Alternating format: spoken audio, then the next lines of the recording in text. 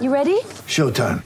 On May 3rd, summer starts with The Fall Guy. Let's do it later. Let's drink a spicy margarita. Make some bad decisions. Yes! Audiences are falling in love with the most entertaining film of the year. Fall guy. Fall Guy. Fall guy. That's what the poster said.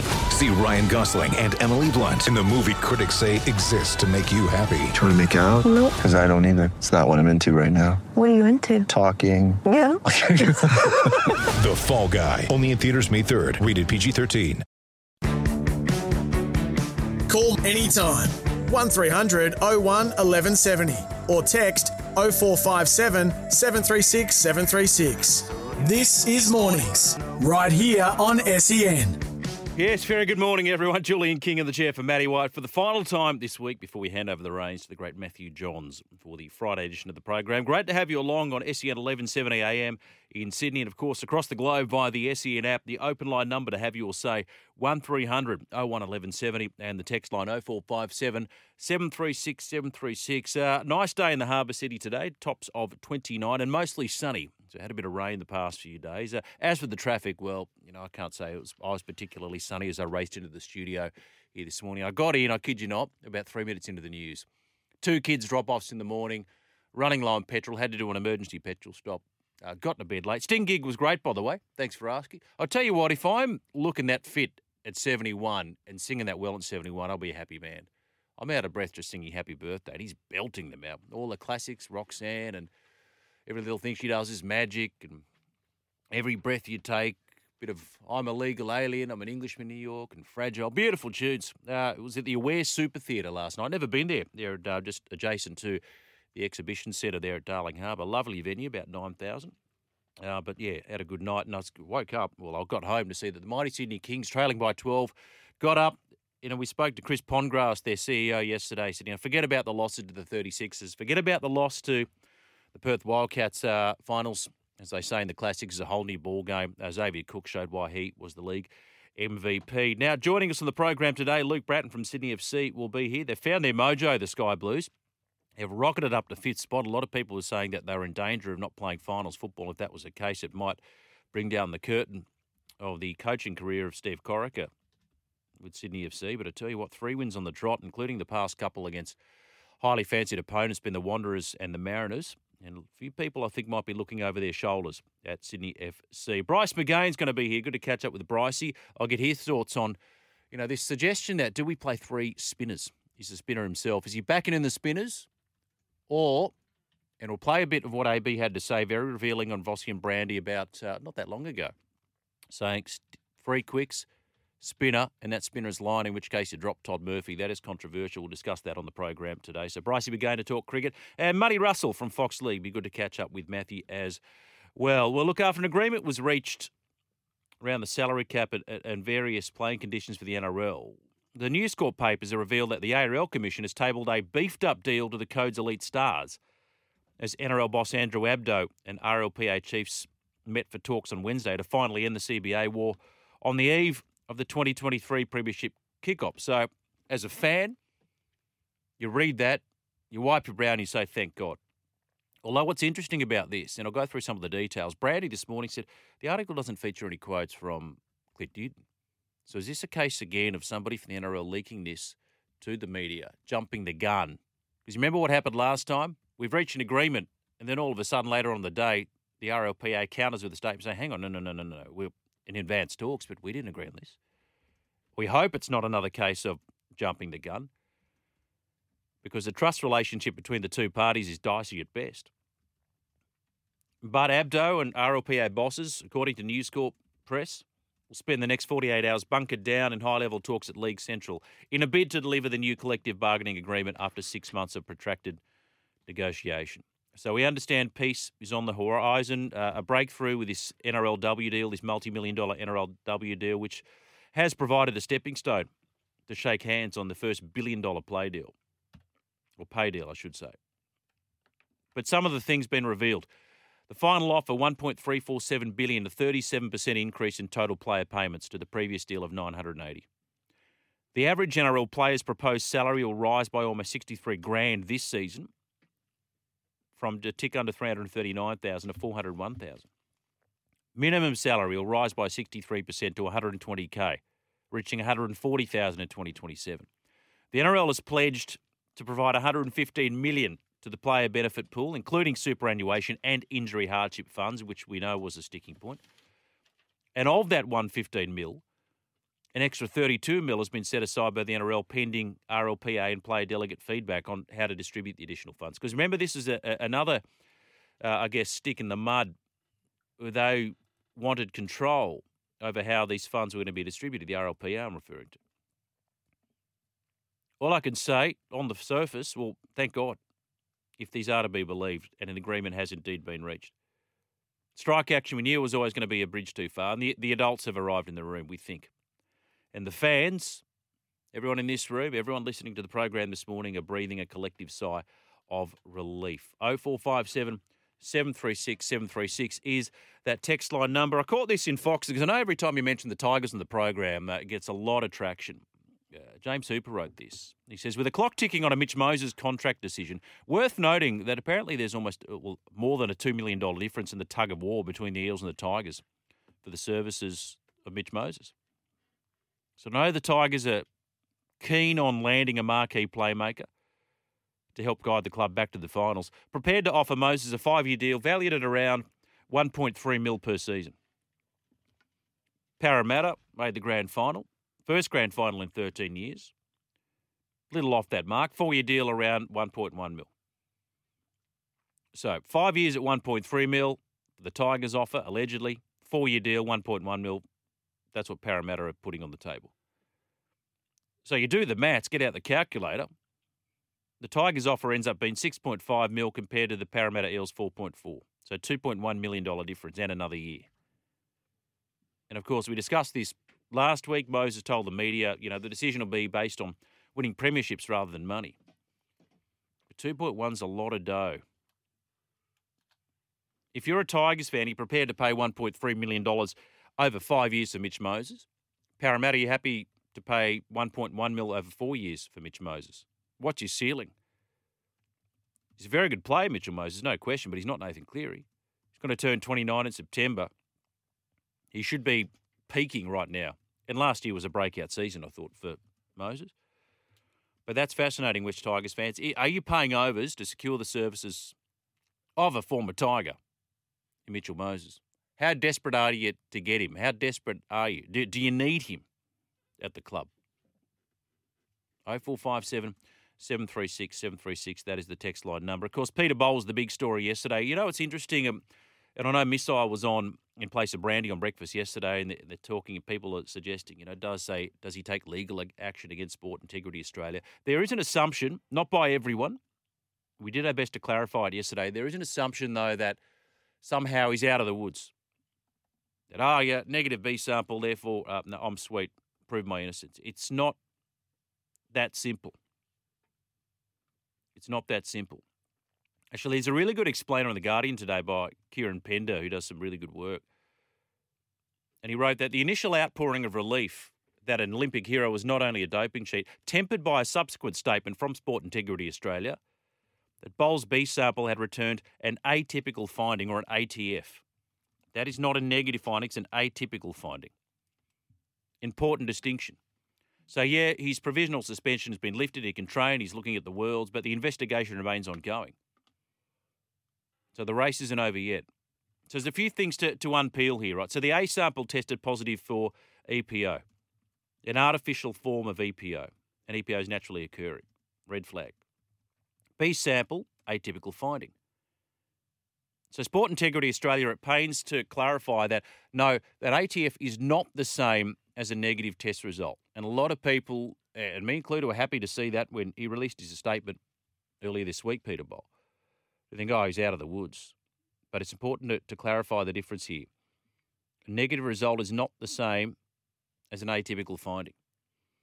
And there's all sorts of technical standards. I mean, you go through the details and the paperwork, and enough to give a Panadol a headache. But they say when the result of a B sample do not fulfil the quality and indication criteria described in the technical standards, the result is returned as negative. And that renders a positive A sample a false positive, which is vindication for someone like Bol who maintains their innocence. An ATF, on the other hand, is recorded when testing results are inconclusive. So it wasn't negative, it was inconclusive. And there are a number of reasons why it may come up inconclusive, including the presence of what they call interferences. They say band intensity too low to ensure reliable identification. So it's not entirely accurate then to say, as Boll did, and we all believed him, that he was hopeful that the process would exonerate me. That's what he said in his words. This morning I'm relieved to report that it did. But a really important distinction.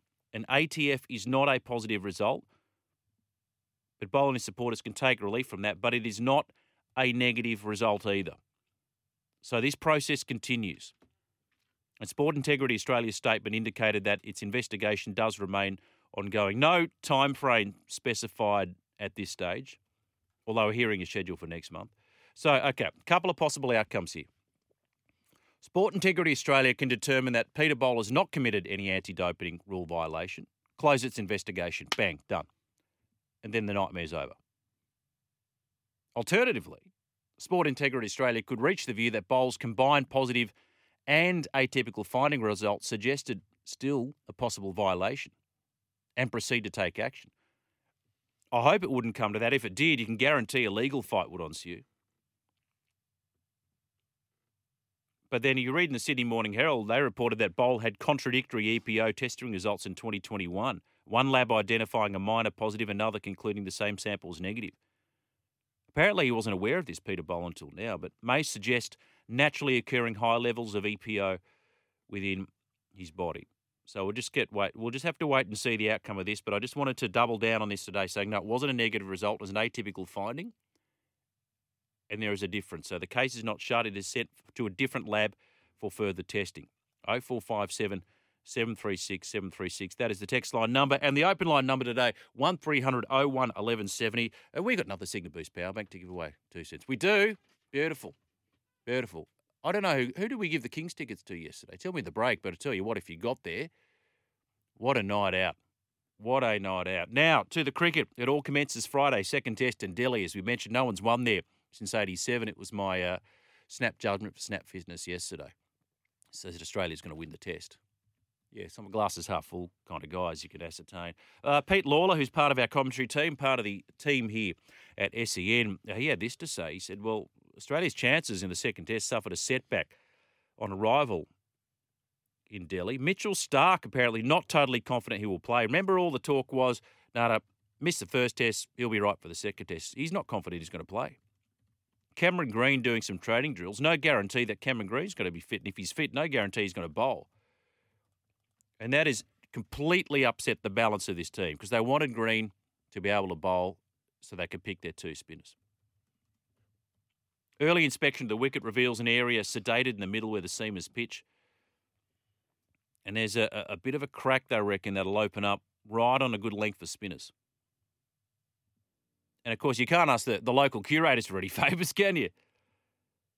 Starc was hoping he'd be available. Selectors are hoping he'd be available. We heard from Scott Boland yesterday saying, I assume Starc would be right. Because he damaged that ligament in the MCG test, flew in a few days ago, having that splint removed.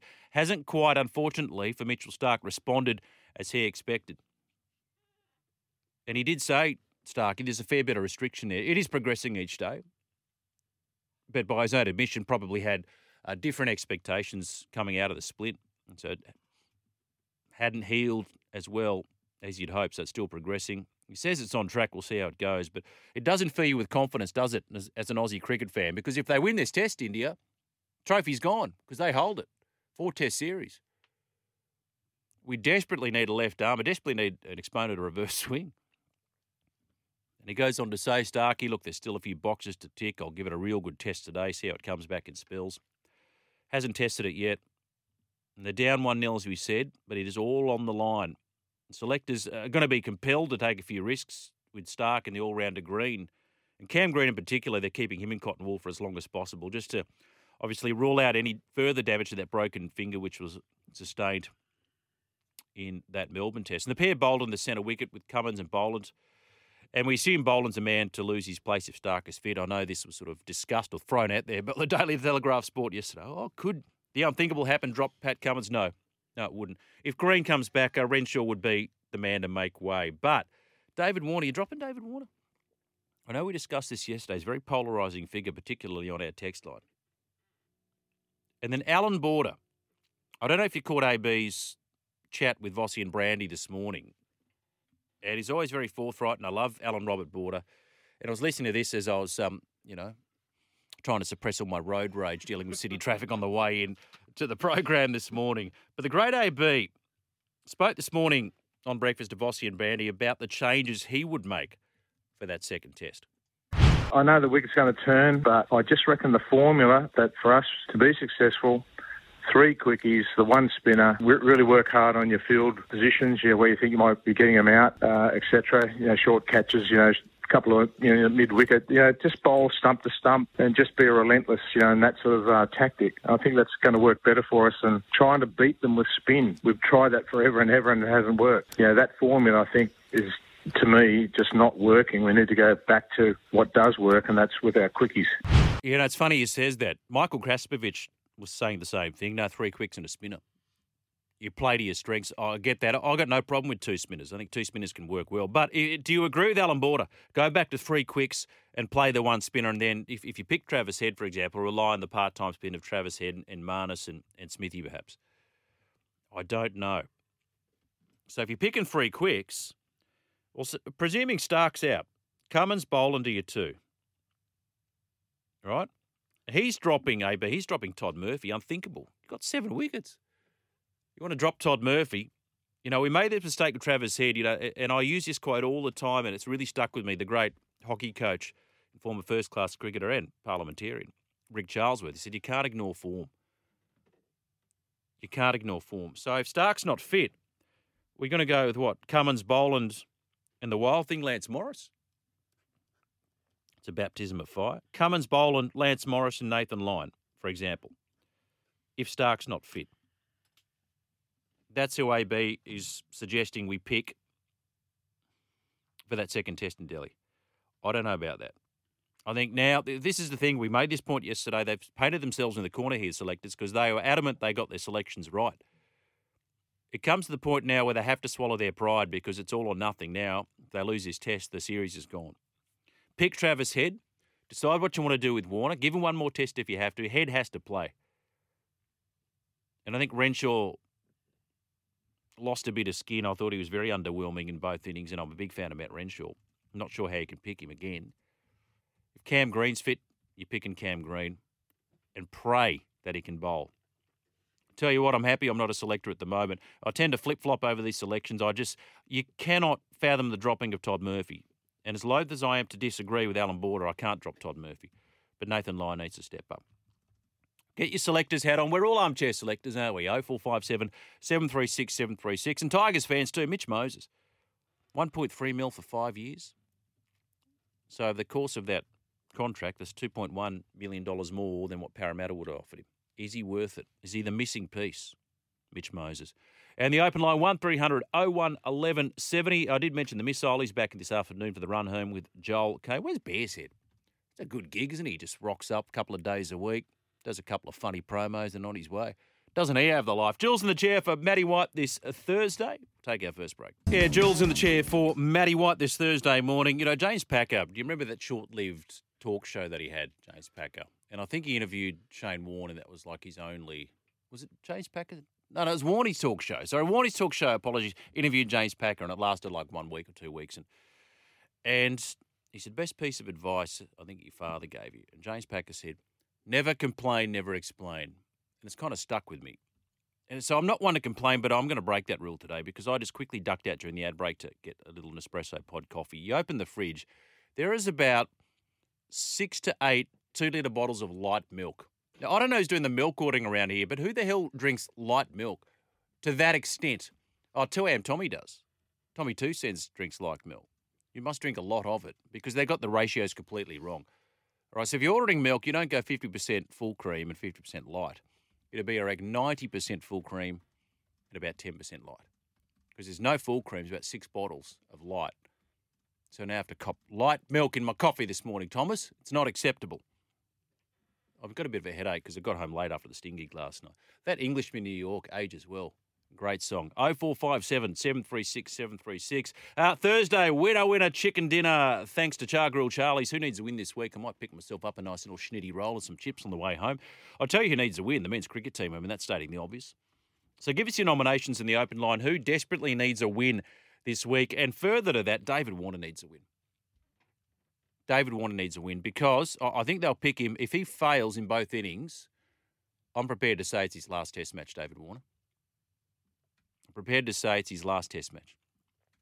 If he goes out for, say, none and 8, he needs a score. He needs a score. And AB this morning, he talked about brownie points and, somebody that's represented Australia with great aplomb. And don't mention sandpaper. 100 tests, wonderful batter, no doubt. You don't always get to write your own endings. And his test career, David Warner, may end with a whimper. So he desperately needs a win. In the rugby league game, and on the rugby league front, St Helens World Club Challenge against the Panthers, of course, delaying the kickoff to shave about 3 degrees off the 30-plus temperatures. I'm not sure what difference that's going to make. If Penrith take this game seriously, St Helens shouldn't get near them, really, if you think about it. They should not get near them. So I know they had a win against the St George Illawarra Dragons. Don't read too much into that. Yes, it's a trial game. And on top of that, the Dragons played a few first graders for a half of football, and the rest of them were, SG ball players, New South Wales Cup players, and the rest of it.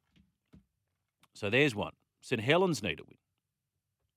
And this is a pretty decent Penrith side. Crichton at fullback, Taylor May, Isaac Tungo, Sunia Taruva, Brian To'o, Luai, Cleary, Leota, Kenny, Fisher, Harris, Garner, Hosking, Yo. That is near full strength. You tell me how the Saints are going to beat them. They won't. As I said, if they take this seriously. So who needs a win? Winner, chicken dinner. The Matildas, that'll be nice too. Cup of Nations opener tonight against Czech Republic. Spain are having a few issues with their coach, but this will be a nice, fine-tune ahead of hosting the World Cup. 0457 736 736. 2 cents dared to say your Dragons need a win. Well, listen, I'll counter that 2 cents by saying I don't think they do because they were very impressive in the Charity Shield last year against Souths. Got my hopes up and they missed the 8.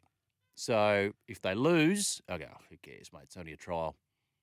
And the real stuff starts very, very shortly. Of course, the Dragons have the bye in week 1. So winner chicken dinner brought to you by our great mates at Char Grill Charlie's, home of Australia's best char-grilled chicken and chips.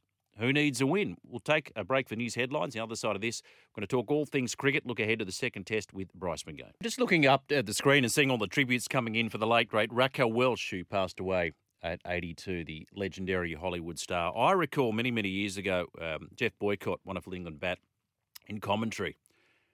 And he said, and I'll do a really bad Boycott impersonation here, he said, if someone told me I had a choice between a date with Raquel Welch and a Test 100, I'm taking the Test 100. And you know what?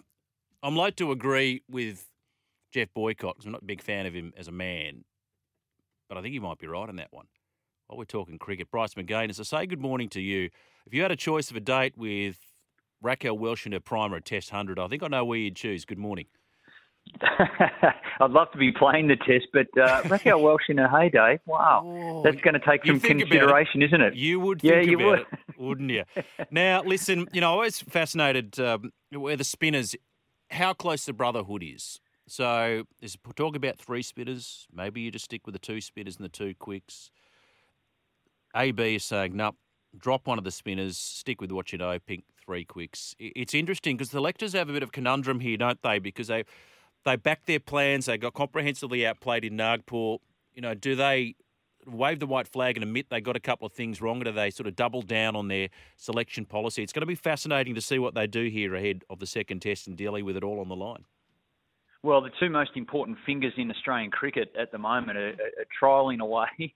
They've been working their way through. I'm talking about Stark and also Green. And when you have them available, suddenly your balance of your team is very, very different. Green in particular, being the all-rounder, I'm not sure he would have made a difference in terms of his batting, in how we manage things in Nagpur. But the fact that we've got his bowling as a third fast option gives us the flexibility then to play around with our lineup a bit more. It balances things out. And who would have thought he's such an important player? We thought we were blooding him through.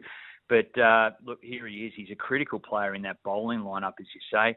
I think Stark, we need that we need the firepower, and we need to have our number one firepower bowler, our strike weapon, available. Now, he won't bowl long spells. Sometimes it'll be 2 overs, 3 overs, those types of things with the ball that's reversing. You can picture him around the wicket, pitching the ball up. But what we do know is that these wickets in the middle, and we saw it at Nagpur, and it'll happen all the way through the series, have been the life's been rolled out of them. So any of the quicks who go back of a length and try and fire it through, it's just slow, it's dead, and then it's obviously a bit drier up the ends where the Indian spinners are dominating. So that's the makeup of the wicket. It's different. And when we got knocked over, I was able to see the highlights of the last time we won the series there. Thanks, Fox Sports. Credit to them. But we were able to see it, and the wickets were so different.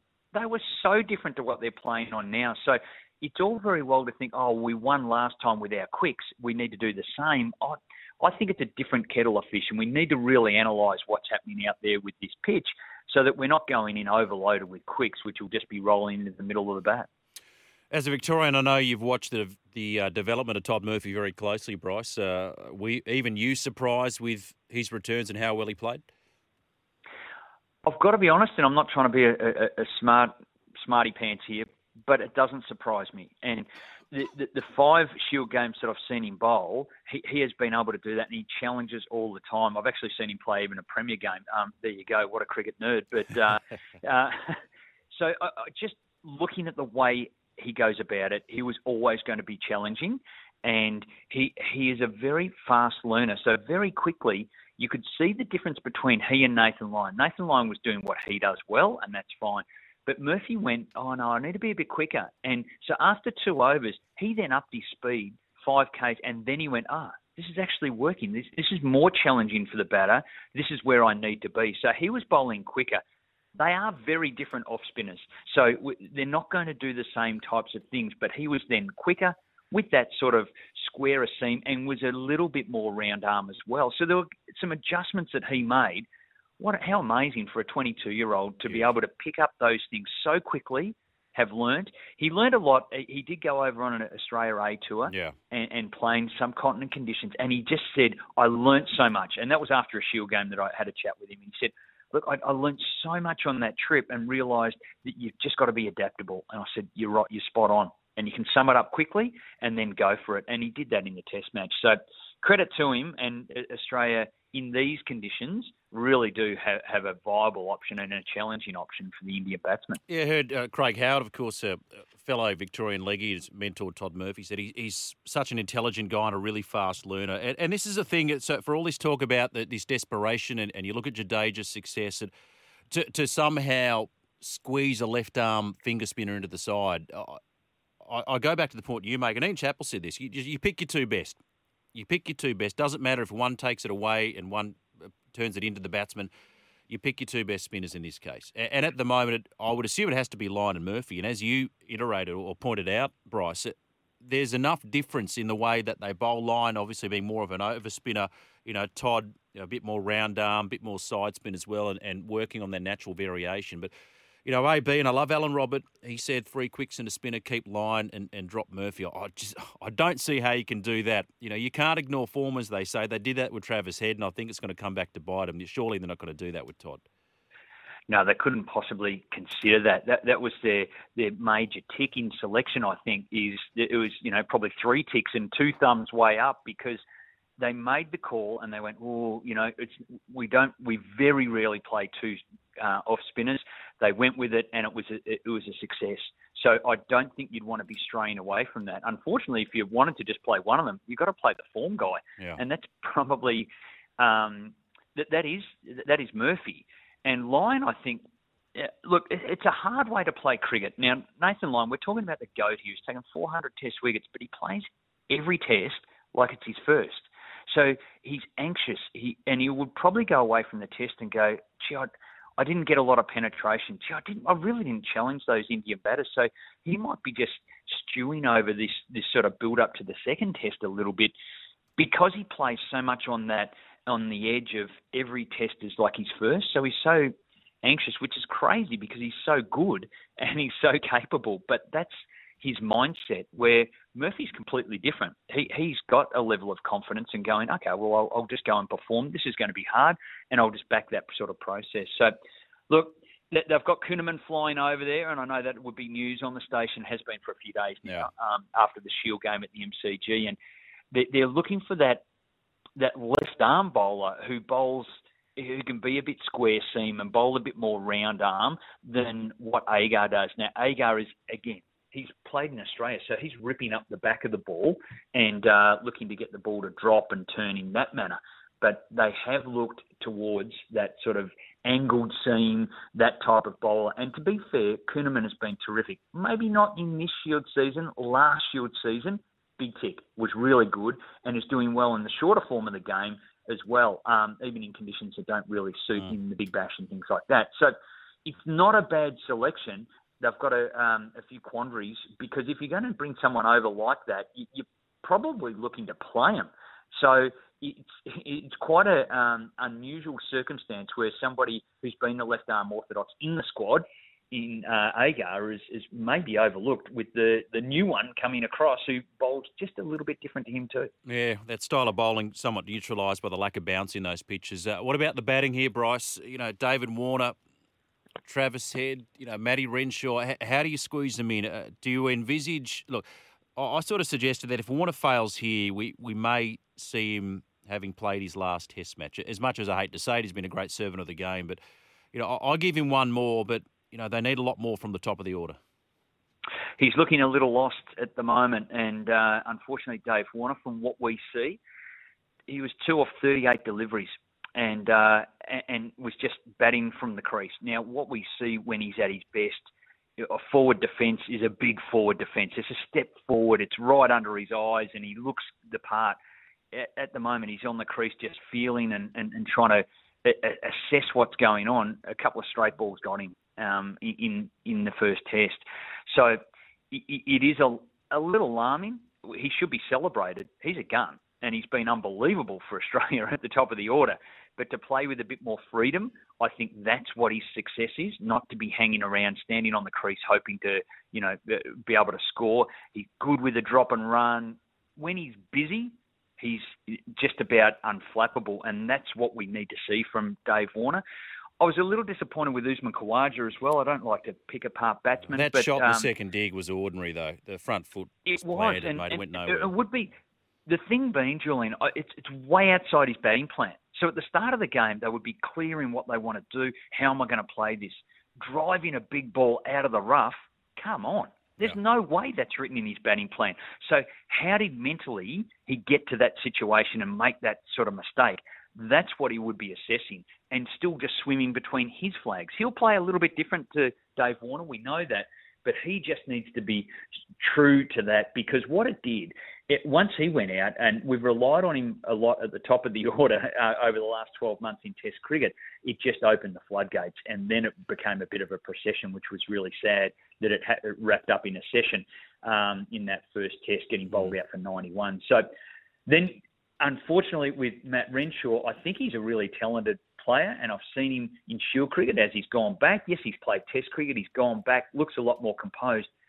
He looks stressed when he was batting. Yeah. He didn't have that same composure and that same, I'm the biggest guy around the bat here. It doesn't matter if they're all these fielders. I'm the guy that can control this situation. He actually looked really stressed. It looked like a really stressful moment for him.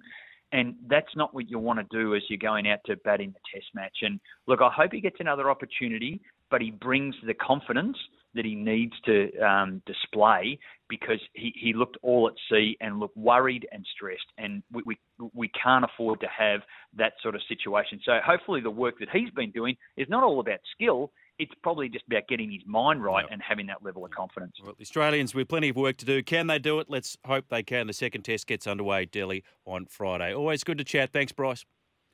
How good's it going to be? Tomorrow it's going to be on. Beautiful.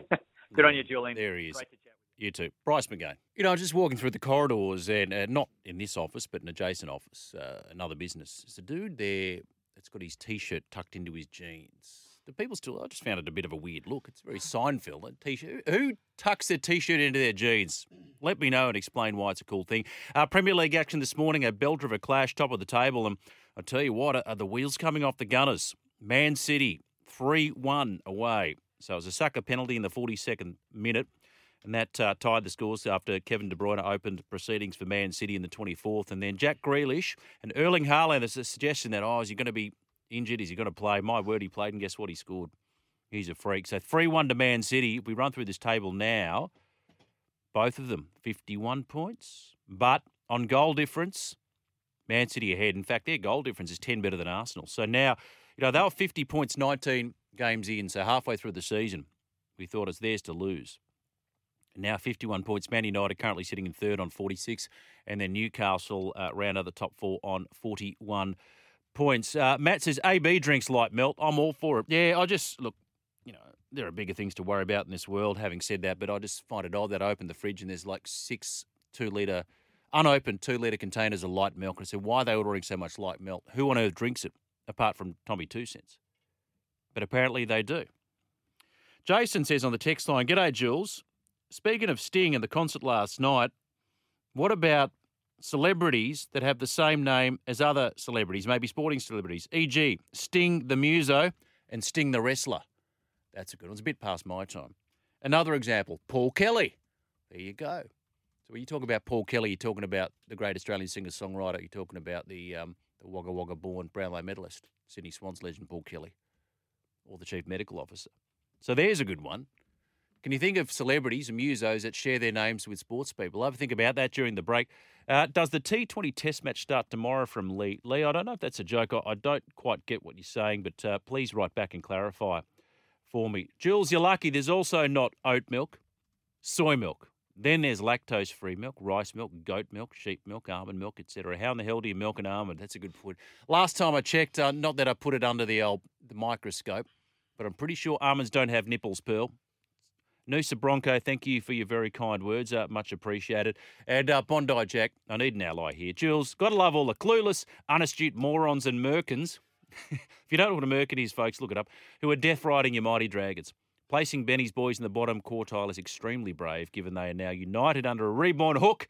One might be tempted to describe such harsh analysis as haphazard with an H. Tommy C. Yes. Haphazard or haphazard? Very good. Of course, AB is right. Australia has to play like Australia, not try to be Indy with all the spin. We have to play to our strengths, says Paul from Warwick Farm. Well, Bryce McGain made the point. If they're flying Kuhnemann over, yes, I know Swepson's gone back for the birth of his child. Are you flying him all the way over to not pick him? But if you're picking him, are you dropping a spinner, or are indeed you going to go with 3 spinners? But if Cam Green doesn't bowl, there's no way you can pay 3 spinners. No way. Not sure it can happen. Reselections, AB or Julian King. I go AB every single time. Well, that's reasonable, Matt. That's one of our greatest ever cricketers. But even the greats get them wrong. Are you honestly picking 3 quicks and 1 spinner? And if that's the case, according to AB, are you prepared then, Matt, to drop Toddy Murphy after 7 on debut? If that's the case, you're a braver man than I. Yeah, Jules in the chair for Matty White this Thursday. We're going to break for news fast approaching, and the other side of that, we'll catch up with our good friend Matty Russell from Fox Sports to chat all things rugby league. Now, we did say off the back of Jason's text about, you went to the Sting gig last night. Celebrities that share their names with sports people. So he said Sting the singer, Sting the wrestler, and gave the example of somebody else who I can't remember. Then I thought Craig Bellamy, Melbourne Storm coach, also a football player that played for Man City. A couple of Steve Smiths in cricket. What about this one? Steve Rogers, Sharks legend, father of Matthew, new addition to the SEN family. And Steve Rogers, a.k.a. Captain America. Have a think about that. 1300 01 1170, that is the open line number. Call me up. What are you thinking? Second test, who you picking, who you dropping? We've got a Signet Boost power bank up for grabs, so those texts are rolling in as well. 0457 736 736. You're on Mornings with Matthew White, who's not here, but I'm Julian King. Stick around. Yeah, second hour of the program. Jules in the chair for Matty. I was about to say Matty Russell. Matty Russell's coming up very shortly in the program from Fox Sports to chat all things rugby league. In the chair for Matt White this morning. The texts are flying in thick and fast. 0457 736 736. Danny, thank you for your kind words. We're talking about off the back of Jason, who texted us in the last hour of the program. You could do, Jules, what about sports people with the same name as other celebrities? Sting the wrestler and Sting the muso. Paul Kelly, for example. He had a great AFL player and the singer-songwriter. A couple of suggestions flying in. Lordy says Jason Taylor, NRL player Jason Taylor, the jockey. And then a few people, thank you to 782 and a Lordy, Cam Smith and Cam Smith. Matt says AB's a T-shirt tucker. Well, you know what? Normally I don't have time for T-shirt tuckers, but if AB did it, I'd probably follow suit because that's the admiration I have for AB. Even if I disagree with his suggestion that you pick 3 quicks and drop Todd Murphy. I respectfully disagree with Alan Robert in that front. So as I mentioned, Matty Russell coming up shortly on the program. And I did mention, Tigers fans, $1.3 million a year for 5 years for Mitch Moses. Is it worth it? Well, Happy Coruscant, has been named captain. Article in the Telegraph today by Fatima Kadu. New West Tigers captain Happy Coruscant admits fans will never forget the cheeky dig. Yes, remember that? He said, oh, yeah, talking about winning a premiership with the Tigers. And anyway, look, it's water under the bridge. But... and he has to say this, and I have no doubt he believes it. Now, he reckons that they can break their finals hoodoo. So not a big one for judging early, says Coruscant. You want to get out of there, play easy, fundamental football. The team we have now, what I'm seeing in training, incredible. He's called them top tier. Got some good competitors, experienced guys who really know what they're doing. So Coruscant believes that the Tigers can break their finals drought. And this one here on the text line. Morning, Jules. As a Tiger supporter, I'm torn about the Moses Brooks topic. Brooks hasn't lived up to his price tag. There's never been behind a forward pack like this before. Our backline is still light on with strike power. Moses not worth $1.4 million a year. Who else is out there? If we persist with Brooks and it doesn't work again, then who would we replace him with at the end of 2023? I'm not a fan of Moses after his exit from the club. Yes, I hold a grudge, but for people to say he couldn't get it done at Power is a bit of a stretch. No one beats Penrith when they're on. It's a very good point. We have history of paying overs to players that do not live up to their price tag or reputation. I don't know which way to go. Yeah, it's a head-scratcher, isn't it? It's a real head-scratcher. But if he does come back, well, you're not keeping Brooks, Adam Dewey or Dwayne and Moses, are you? I know Jimmy Smith says, well, if you're letting go of one, you're going to let go of Luke Brooks because Adam Dewey's got time on his side. Anyway, of course, the master coach, the veteran Tim Sheens, is at the helm of the Tigers before he hands over the reins to Benji Marshall. The new captain, Happy Coruscant, had this to say on working with the legendary Tim Sheens. Yeah, I think the last time he coached was in 1876 or something back then. But, the game's changed a little bit, but the fundamentals are the same. And he's got Benji Marshall there to help him out. Probably the biggest thing for myself is his detail. He's very detailed about how he wants things done. And I think the good thing about that is everyone knows where the line is. So they don't cross it. Yeah, so Benji brings Tim Sheens into 2023. I don't know. Some people death riding the Tigers that, well, I can't do worse. They're going to have an improved year. But I'll be fascinated to see how they go this season. A much improved pack. Be really fascinated to see how they go. And Tim Sheens, of course, a noted attacking coach. In 2005 is one of the greatest seasons in history to see from where they came from, the type of football they played, and the champions they unearthed. And I was at that grand final as well.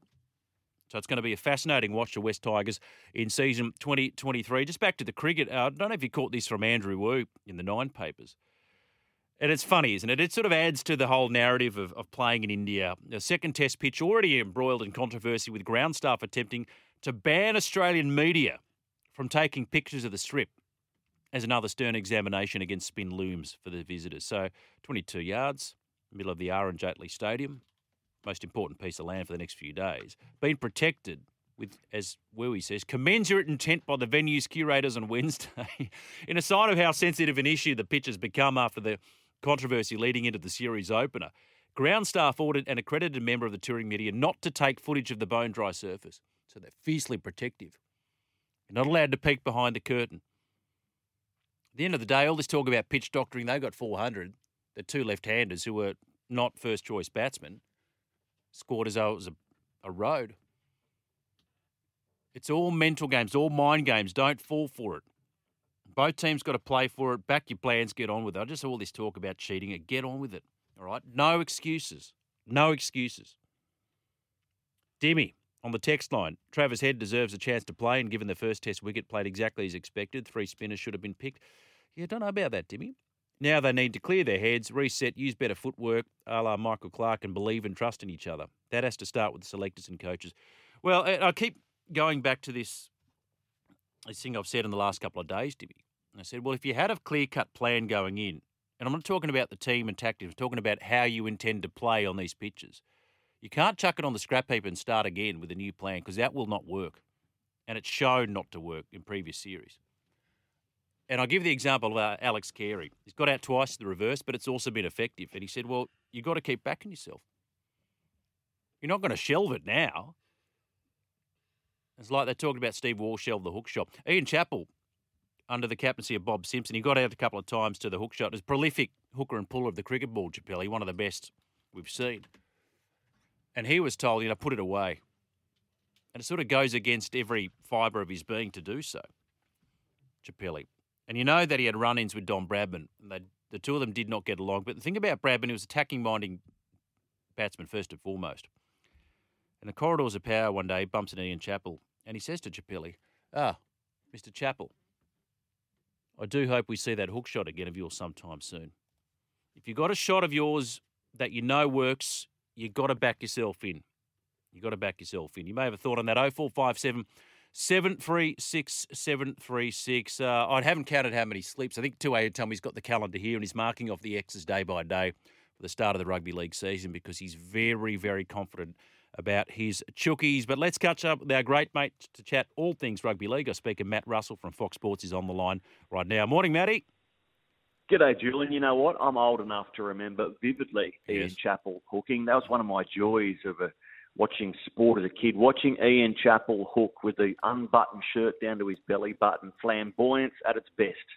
Well, it's funny you say that. He had a few issues with skin cancers, and he says, I blame Richie, because Richie was so debonair and everything he did, and he was the first one to have the shirt sort of unbuttoned down to just above the navel. And he said, I idolise Richie Beno, so I go, I'm going to do what Richie does.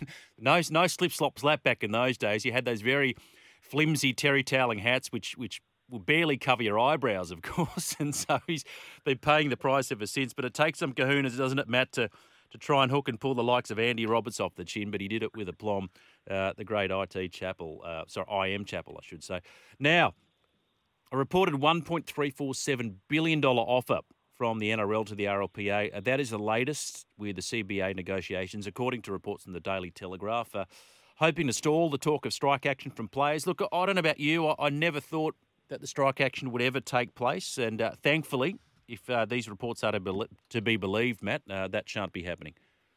Yeah, I never thought it was going to reach that stage. I know the players had to float that as a possibility when asked directly by media what might happen, but I never got the insinuation that was ever going to really develop. I think the Players Association has stood tall, talked tough, got what they wanted. I think the game needed to make sure that any spend was sustainable, and that was going to take some time, some back and forth.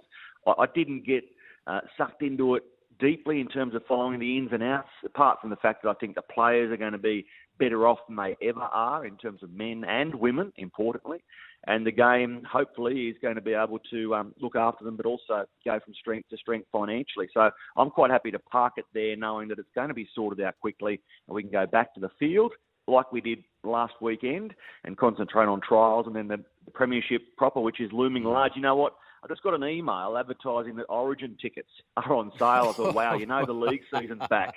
When you get an email saying that State of Origin tickets are on sale, it's May 31. That seems a long, long way away to be hawking Origin tickets. Wow. I'm still trying to scratch out my top 8. I haven't even thought about my Origin side, so it hasn't entered my thinking at this stage. But look, we did have an agreement, thankfully, with the conditions surrounding the NRLW competition, which was much needed and a key sticking point. So, the pace of this negotiation process, Matt, has been glacial, but the important thing, it's going in the right direction. I'm just now waiting off the back of these reports, this reported $1.347 billion offer, to get confirmation from it from the RLPA, because we saw, remember, just before Christmas, an announcement, and all of a sudden the Players Association, led by Clint Newton, said, well, no, we're progressing, but we didn't agree to this, so I hope it's not a replica of what we saw just prior to Xmas Day. Now, Api Koroisau, he's saying all the right things, doing all the right things, says they're training the house down, loves the intensity, spring in their step there at Tiger Town with Tim Sheens, Benji Marshall, the newly appointed captain. He believes, Api, that the club can end their finals drought this year. Look, I suppose he has to say that. I see an improvement, but I can't see them really. They can't really do worse. But is that reaching a bit high? Are they biting off more than they can chew? Can you see the Tigers making the finals? No, I can't. And I know he has to say that. He's probably got a bit of ground to make up verbally, doesn't he, after the grand final celebrations. But, of course, Archie, as the new captain there at the Tigers, is going to say that. He's not playing this weekend, kept on ice for round one. But we do get to see the likes of David Klemmer, Isaiah Papali'i play for West Tigers. And with more NRL players in the lineup, they'll be better than they were in week one of the trials when they were dreadful, absolutely diabolical in New Zealand against the Warriors. So they'll be a better West Tigers team this weekend, maybe this season, but I can't see them improving to the extent that they make finals. They're up against the Raiders this weekend, start of a doubleheader at Belmore, and I'm looking forward to seeing a couple of young centres play for the Raiders. Seb Chris, Matt Timoko. We know that Jared Croker has returned from that shoulder injury and is desperate to get the 300 games and beyond. I think the league community wishes him well, but there's a couple of talented centres in front of him, including Brad Morcos, who played last weekend. So that's the assignment for the Tigers this weekend, to start a doubleheader at Belmore. Yeah, you talk about these young and talented up-and-comers. For me, that's what the trials represent. Nothing more. So, it's the second week now of this pre-season challenge. It gets underway tomorrow night, this clash between the Knights and the Eels. Have you taken much stock in this pre-season challenge and the tournament and the rules and the bonus points? Because judging from what I witnessed on the weekend, I'm not sure many players out in the middle are thinking, gee, I better get an offload here for some bonus points. No, absolutely. I like the fact I've tried to add a bit more formality to it. I love the trials regardless. Footy's back, and I watched every game last week and probably will try to do the same this weekend. But the fact that there's 100,000 up for grabs, look, it's inconsequential to the clubs. That's money for the Christmas party at the end of the year. You and I would love 100,000. Most of the average punters would. But when you're talking about millions and millions of dollars at a club, their aim is to win or be as successful as possible in round one, not to do anything in these 2 weeks pre-season to collect the 100K. At least that's my opinion. But still, it adds an interesting element when they're on 4 tries or they're on 9 offloads with a couple of minutes to play. Can they get another bonus point? I was having a look at the teams that can win the 100K. Well, on top of the ladder in this pre-season competition, the Roosters and Manly with 15 points, they play each other this weekend. So you'd imagine the winner there, if they can also pick up a bonus point, will be in pole position. Behind them, 4 teams on 14 points. But again, the Dogs play the Sharks, and they're 2 of those teams. So, if you're looking for which team is going to win the pre-season challenge, I suppose you're looking at Roosters, Manly, Dogs, Sharks, even St Helens against Penrith, who both had wins in week one. And isn't that a game to look forward to? The World Club Challenge on Saturday night in what will be a warm old Penrith town. I was going to say, yes, conditions not exactly favourable to the tourists, but it is what it is. They blew off the cobwebs against the Dragons last week. You mentioned there the Sharks, of course, they showed their commitment to Craig Fitzgibbon, only 1 year at the helm, and they've re-signed him to 2027. Do you like this? I like that. They've given him a year. I think he's done so much good there, not just on the field. But they knew who they were getting when they signed him originally. Now to give him a year just to get the lay of the land and make sure, I suppose, the club has done its due diligence. Some people say, why do you need to sign a coach for that long? Well, it's just a great show of faith in him. You can relax a little bit and plan around it.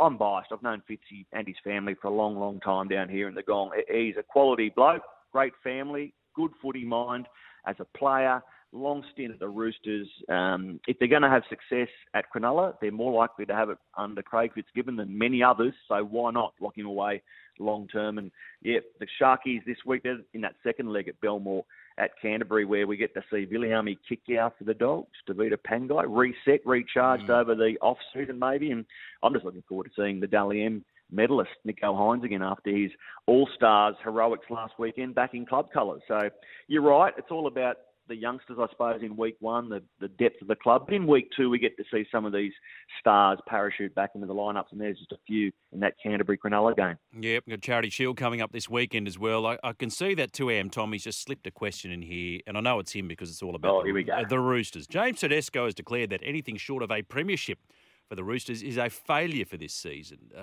I've got them. I'm tipping them for big things. I won't go as far as to say they're going to win the competition, but they're a top 2 side for me, the Roosters, this year.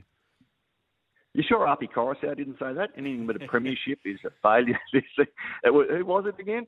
Look, I know that the Roosters will be there. They've got a great team on paper.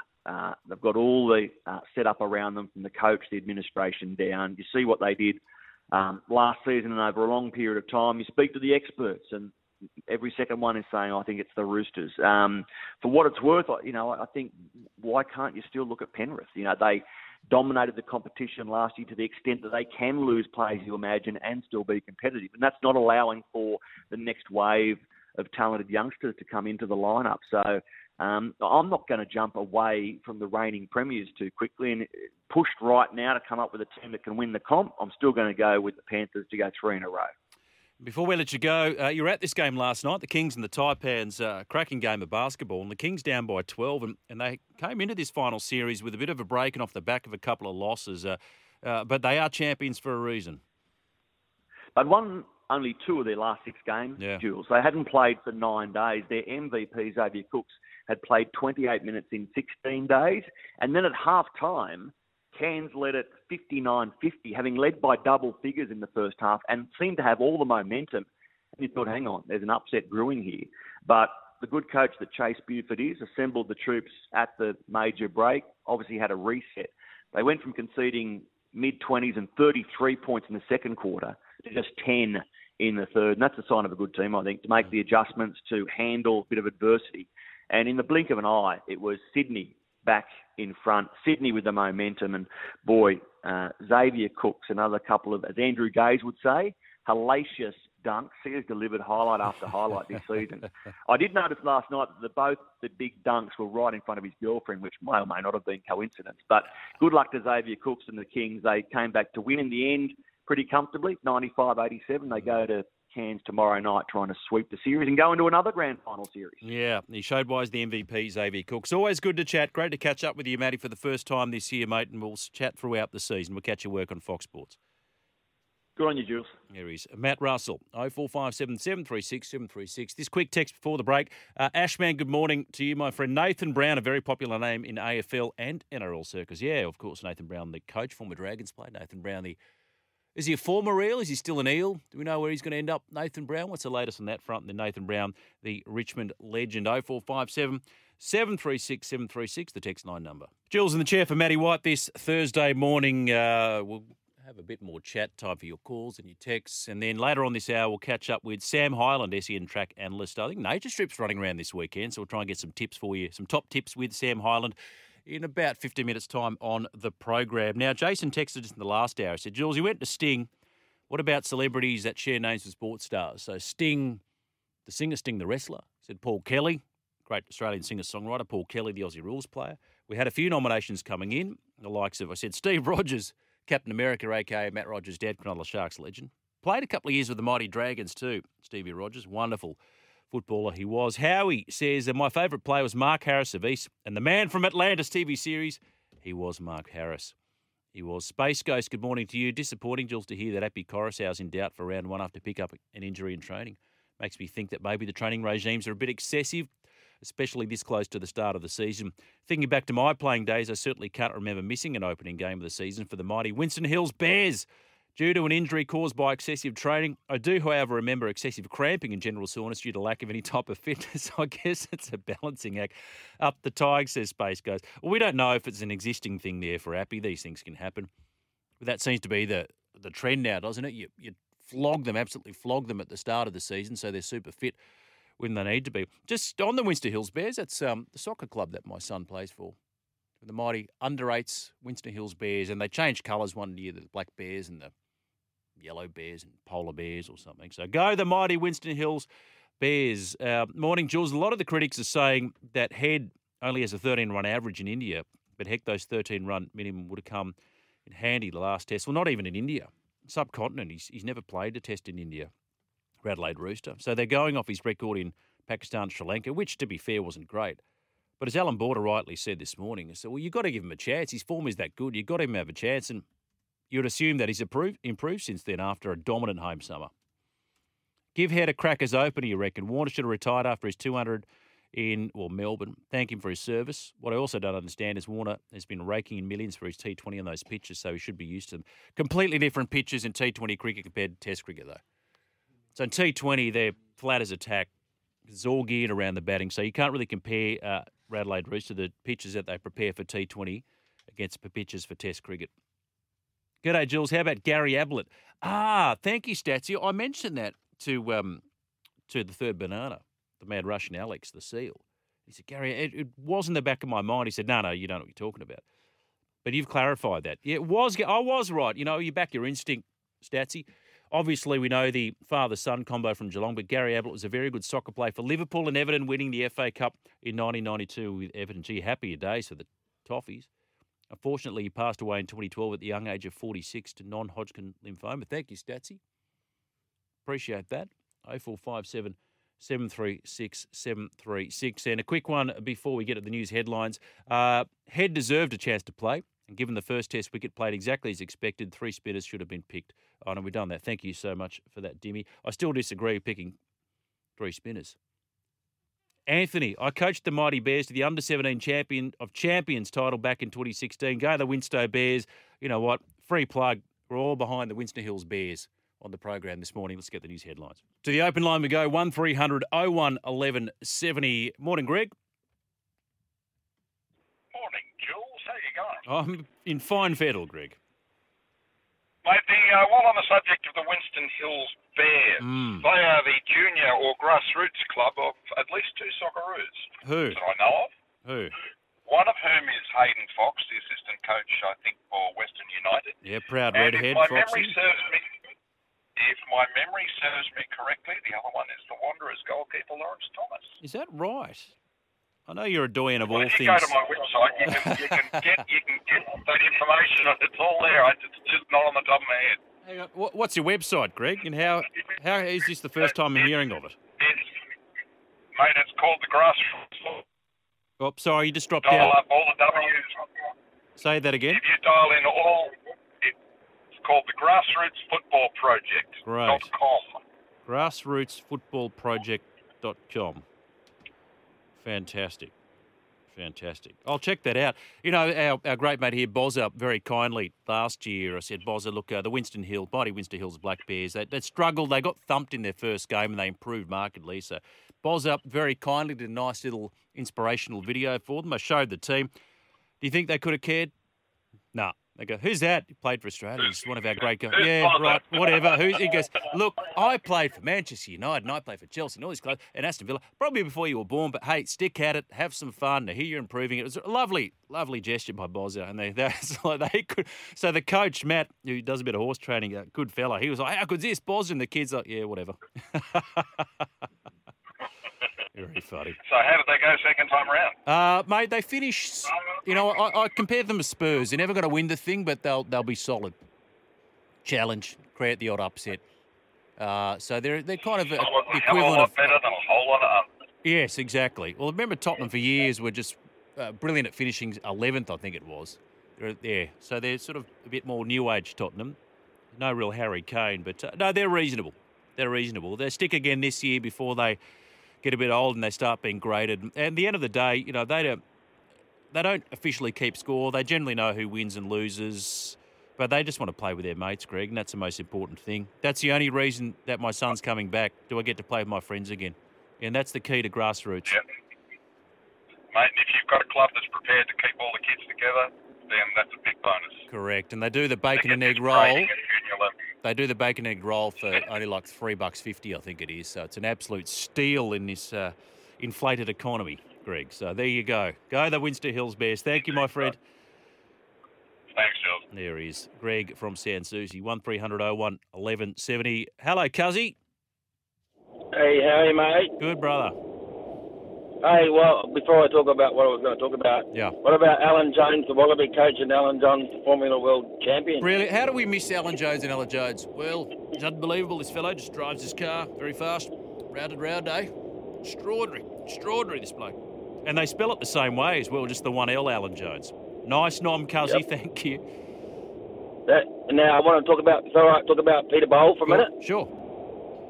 Well, okay, obviously his name's been besmirched, right? You know that, right? So what WADA needs to change their policy, right? So if someone tests positive on A, they don't provisionally suspend them. They keep playing whatever sport it is. And if B comes up negative, then no one's name's besmirched. If it comes up positive, then okay, he's suspended. If he's broken any records, they get taken out. All right, because the way it is at the moment, I know with the hurt on Patton Hills, even the urine test is only 60 to 70% accurate. Blood is only 93. And they've got that biological athletic passport, right? It only checks about it's got about 7 biomarkers, right? And if any of them change, that's when they start looking. So even though I reckon that can be manipulated by, coaches at the moment who are trying to do the wrong thing, all right? But the scientists now at IOC, they're working on genetic sequencing, and that's going to have 1,000 biomarkers, make it almost impossible to cheat. Yeah. All right, so that's what they're working on at the moment. Because at the moment, you look at Peter. I was at tennis last week, and one of the things we discussed, Peter Bowles' A test, it's not going to come back negative, but it does sometimes, and then there's too much room for error. And look at his name now; it's been tarnished. Yeah, well, on the balanced probabilities, I said, well, the provisionally suspend after an A test, Cuzzy, because the bulk of the time the B will come back and confirm what the A says. You're suggesting, though, that, well, you know what? Let him compete, and if the B test says, indeed, you are guilty, then strip him through. But that also affects the integrity of, if they're allowed to race, while, as later proven that they are indeed doping, that also throws a spanner in the works. So, look, I don't think there's an obvious solution to this, but, they arrived at whatever decision they arrived at for a reason. Cuzzy, I've got to fly. Very thoughtful call, though. Thank you. 1300 01 1170. Jack, just back to this topic about, those that share that. Michael Jordan and Michael B. Jordan. That's a really good one. I've seen the ads for Creed 3. Looks so good. Is Stallone in it, playing Rocky? Little Rocky cameo, Tommy? No, he's not. He's actually very upset about Creed 3 being made right? because he's not getting any, I believe, royalties or any payments from it, because it's essentially it's a sequel or then a spin-off from the original Rocky series. So you get something, though, because Creed was... Rocky... But I guess Stallone wrote the original Rocky. Yes, and won the Oscar for it. Yes, and they didn't consult him about making Creed 3. So he didn't want it being made, and the studio had, I believe, the IP rights to do it, and he's kind of been shut off by all the production, all the development, and he's publicly said he doesn't support the movie. That's disappointing.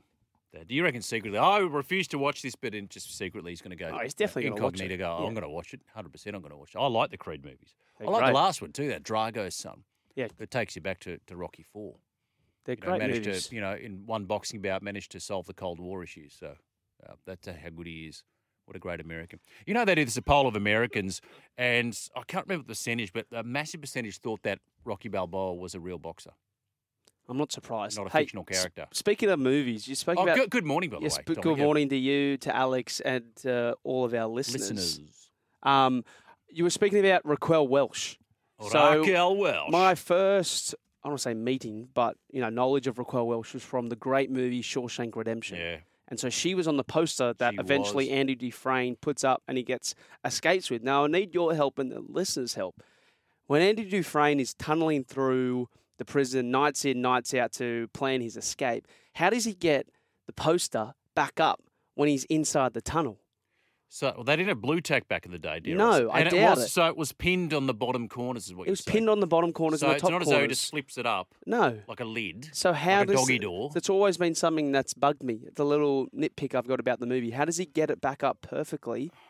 I really wish you hadn't brought that up, because this is the sort of thing that will gnaw away at me for the remaining... This is why we've got the listeners. They can help us with it. If you've got a logical explanation, Shawshank Redemption, so he tunnels through, it's a poster of Raquel Welch.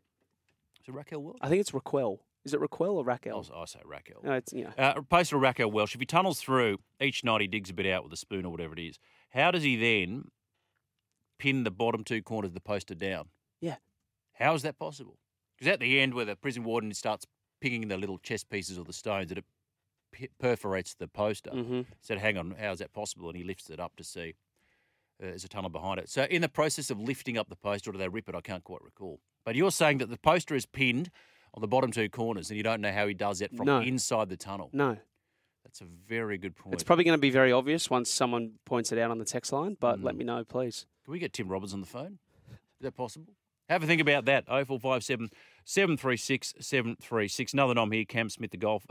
Cam Smith the golf and Cam Smith the referee. There's always one. Thank you, 360. Yeah, Jules in the chair for Matty White. We've got a few solutions or theories as to how Andy Dufresne managed to stick the Raquel Welch poster back down after tunnelling his way out of the prison. We'll get back to that in a moment because we're going to try and back a few winners for you this weekend with Sam Hyland, SEN track analyst. Nature Strip's back in the running, which is going to be fascinating to watch. He's on the line right now. G'day, Sammy. G'day, Jules. Looking forward to a big weekend. I mean, I tell you what, it seems like we just have spring carnival. We have a bit of party time over Christmas, and then next thing it's on. Autumn carnival's up and about, and gee, we've got some good racing right around the country. Obviously, there's plenty of racing in Queensland running into this weekend. Gold Coast Polytrack, Eagle Farm, Home Hill, Rockhampton, Roma, Toowoomba Saturday night. They are on all over the place in Queensland. You're loving it, Sammy. Take a breath. Take a breath. You're that excited. Hey, what are we starting in Brisbane? Eagle Farm, race 2. This is the 1,600-metre Gallopers Sports Club handicap. Yeah, gee, I reckon Tears of Love's a good bet in this race. So we'll get us off to a ripper start for the day. $6.50. This horse is in great form. He loves the track. He loves this trip. Gets 3 kilos weight relief off with Malaya Castle, who's riding really well at the moment. She's on board. I think this is his race. So Tears of Love, it'll win. Good value as well. What about race 4 over 2,200 metres, the dual race day march? Another one at a bit of value is number 4, Tappy's Lad. You can get this at $7.50. It's dead set got a postage stamp on its back, this, with Mark Duplessis on board, or to his colleagues, Mark 2+3. But I think this Tappy, it's a tough, hardy Kiwi. Goes well in any conditions. It's drawn to have a sweet run in this. It'll give it a great sight. It'll be hard to beat. And then race 8, the 1,000-metre sprint, the Bopper favourite at the moment, paying $2.70. Yeah, Boom Nova I'm with. First up today, first up this weekend for the month's camp, $3.40 you can get it. It's got a bit of class about her, you know. Jules, she went round in a couple of mares races last preparation in Sydney, and I tell you what, she was not disgraced. They were good races. She loves this track. She's my best of the day. I think she'll be winning. Boom Nova, race 8, number 3. Boom Nova, beautiful. Let's write that down. Now, for those that are looking at Sydney, Rosehill, race 2, the $1,500 midway sprint, True Crime at the moment, paying $4. Yeah, a bit of value here. Let's build a bank early. Race 2, Miracle Spin, $11. You can get that this morning. This mare, it races in the Prince of Penzance colours. Andy McGregor's horse. Yeah. And I tell you what, first up, it'll be improved with the time under her belt. I think it can be winning this race. It's handy enough galloper, Miracle Spin, and it'll be better into this preparation. So it'll be worth following whatever she does on Saturday, but I reckon it'll win. Yeah, wow, $11. Rosehill race 6, 1,300-metre sprint. The favourite, Mariama, $1.90. Pretty short. Yeah, this is the Millie Fox, and I love this man, number 3, Expat. First up, she's won 2 from 4 first up. She's a good bit of stuff, and I think she's really well placed in this race. So if she can run a bottler in the Millie Fox, number 3, Expat. Okay, great. And then Roseville, race 7, the 1,900-metre Parramatta Cup, the favourite, King Frankel. It's just a winner's sounding name, isn't it, at $4? That's it. I think it'll be a big day out for the Newnham-Schiller combination because they're teaming up with Expat and the Millie Fox, and then they'll just roll onto the Parramatta Cup with King Frankel. He's beautifully bred.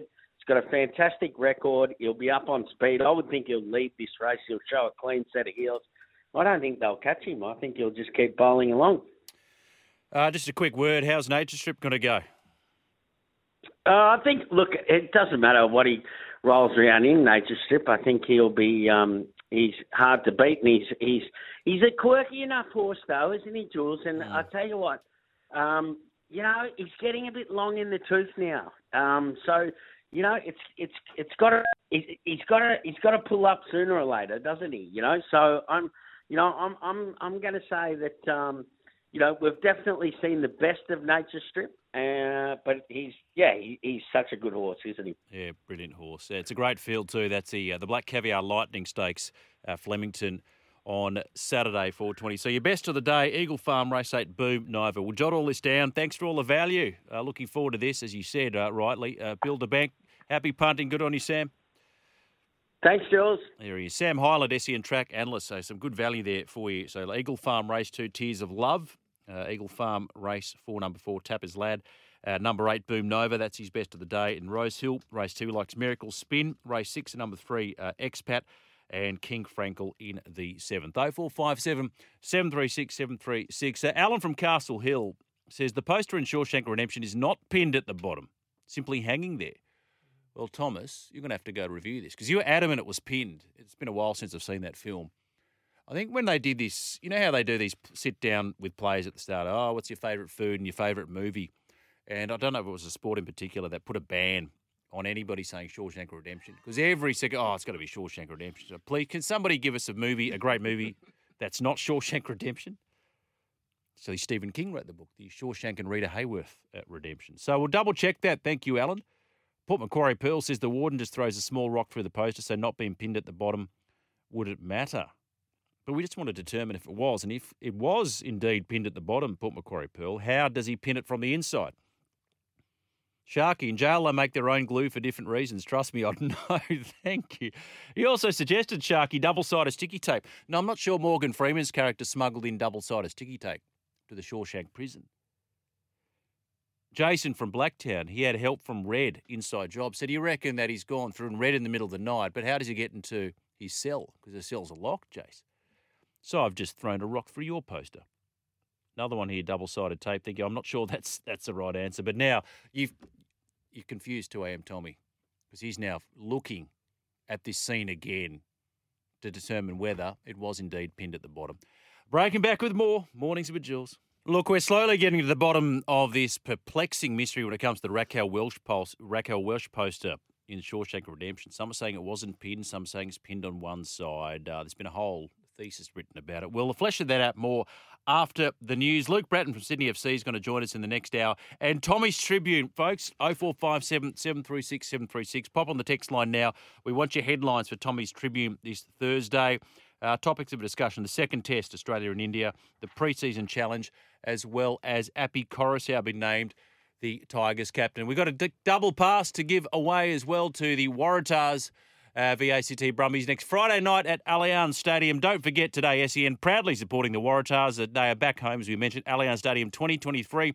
Secure your membership now at New South Wales Rugby. Double pass to give away. And, of course, a Signet Boost power bank on the program. We've got the news coming up at 11 o'clock Eastern Daylight Time and back with a stack more of the final hour of the program for the final time this week. Jules in the chair for Matty White this Thursday. Welcome back. Final hour of the program, 1170 SEN in Sydney. And our Queensland listeners, they with us right now, Tommy. Good morning to our friends in Queensland, north of the Tweed, tuning in via SENQ in Bris Vegas, SEN 1620 on the Gold Coast, and everyone listening via the SEN app, that open line number 1300 01 1170, and the text line 0457 736 736. Don't forget to get those nominations coming in for Tommy's Tribune. So I want your headlines, Tommy's Tribune today. Let's look at the second test, Australia v India in Delhi, the pre-season challenge, and Api Coruscant been named Tigers captain. So there's three topics for you. Tommy's Tribune. Text us in now. We've got a double pass to give away to the Waratahs and the Brumbies. That gets underway, the Super Rugby season, next weekend, Allianz Stadium, and on top of that, a Signet Boost power bank. Now, a media release from the Rugby League Players Association. This came through at about 10 in Queensland. To clarify recent media reporting that has caused confusion, the RLPA has not received a new financial offer from the ARL Commission and NRL in 2023. For the avoidance of doubt, a financial offer from the ARLC is a total figure that captures all the players' salaries, benefits and fundings for programs. The last financial offer the RLPA received from the Rugby League Commission and the NRL was on December 23rd, 2022 for $1.347 billion. The financial offer on December 23rd for $1.347 billion is the same figure that has been reported yesterday and today as a new offer. In January 2023, the RLPA sent a counter-proposal to the ARLC and NRL. This counter-proposal did not request any additional money above the ARLC's financial offer from December 2022. So the Rugby League Commission's financial proposal was recycled and positioned as new information to the media, given the relative progress that was made during last week's negotiations, as well as Tuesday's official announcement of an in-principle agreement for NRLW financial terms. This does not help either party make further progress. The RLPA's counter-proposal, which does not request any additional money from the ARLC, is still before the NRL and capable of acceptance. We remain actively involved in bargaining this week. We will continue to negotiate on key areas important to players, including RLPA autonomy and agreement rights on core terms and conditions. There is still much more work to do as we continue to negotiate a joint CBA for NRLW and NRL players, which captures all their terms and conditions. So there you go, just as we feared, just as Brandy feared. And he made the point this morning, well, hang on a minute, this was leaked to the press, but there was no quote from any representative of the Rugby League Players Association, and now they've said, well, hang on, this was spun to the media as a new offer. It wasn't a new offer. It's the same offer as the one released prior to Christmas last year. We did not request any additional money, and you're suggesting that this is new information. So the parties perhaps not as close together as we thought. I mean, you just got to bang your head against a wall, don't you? So leaked to the media. This is the spin department in overdrive. But whoever thought it was a good idea to suggest that this was new and they'd reached some kind of agreement, well, they must have known that the RLPA weren't party to this and would come out with a counter statement, as they've just done, as they did after the initial release of December 23, 2022. So we'll wait and see. I thought I smelt something. Little box waltz past, a few grease stains on it so you know it's got all the good stuff in there. Char Grill Charlie's, our great sponsors here. Char Grill Charlie's has arrived for lunch, so I don't need to buy lunch on the way home. Got that schnitty. Oh, bags of schnitty. I'll go your halves. And the char, how good are the chips? Having said that, I'm a plain salt man more than a chicken salt man, Thomas. Winner, chicken dinner. Winner, chicken. Who needs a win this weekend? Send them in. Who needs a win? David Warner needs a win this weekend, Jules. The cricketers need a win. Dragons don't necessarily need a win. To St Helens, it's a long trip. They had a win against the Dragons. That doesn't really count. This is what they're here for, the World Club Challenge. They most certainly, well, don't necessarily need a win, but it's nice as that to take winning form against the best team of the They're going to need a win and plenty of water. World. And plenty of water as they go back to slightly colder conditions over there in England. Winner, chicken dinner. Our good friends Char Grill Charlie's has arrived. I'm salivating as we speak. We'll catch up with Lou Bratton from Sydney FC shortly on the program. They've got Brisbane Roar coming up and 3 wins on the trot, including the last couple of wins against Western Sydney Wanderers and Central Coast Mariners, 2 of their great rivals, and 2 teams that were firmly entrenched in the top 4. So they got form. They have got form. Matt on the text line. Jules, yes, I'm all for loyalty. I would never drop line. I saw Frazier get 8 for an India. What did he do after that? I respect all opinions, but some opinions, like Borders, must surely have more weight than, say, a Bryce McGain. Not necessarily. Just because Border has played, 156 test matches, one of all-time greats, and Bryce played 1, and he jokes about how Jacques Kallis hit him to all parts of the ground, but does it mean because Borders played more that somehow it carries more weight? They're both elite cricketers in their own right. Anyway, you can agree, you can disagree. There's no ceiling of opinion on this program, indeed this network, and that's what we love about the text line. So we can debate these selections, debate with a great vigour, but do it with kindness as well. Alan, see, Alan's big on this, and a few people have said this. Posters hanging there, pinned from the top only. I'll bring you back because I want to get some kind of determination on this matter when it comes to the Raquel Welch poster covering the tunnel dug by Andy Dufresne in Shawshank Redemption. You've been furiously researching this during the break, Tommy 2 cents. You're adamant. In fact, this was your topic. You're adamant it was pinned at the bottom. Now you're not so sure. Well, no, I still am adamant that it's pinned at the bottom. According to Alan and according to Port Macquarie Pearl, who says pins it at the top, gravity holds it down, repins it after. It doesn't give you a great... the movie doesn't give you a great kind of holistic view of the poster. It kind of zooms in and zooms out. They didn't have the wide shot. Yeah, they didn't have the wide shot. The director, Frank Darabont, didn't really like the wide shot. So I'm still going with the fact, because otherwise it'd be blowing in the wind. And any security guard walking past would see that it would be blowing. Now, there's some middle drafty. Would you get a draft in that tunnel? There are some theories There are some theories online saying that it was pinned on one side, but then how can it be pinned on one side and then effectively cover the whole hole? Doesn't make a lot of sense. And the one corner would flip up. And he's digging that for 15 plus years.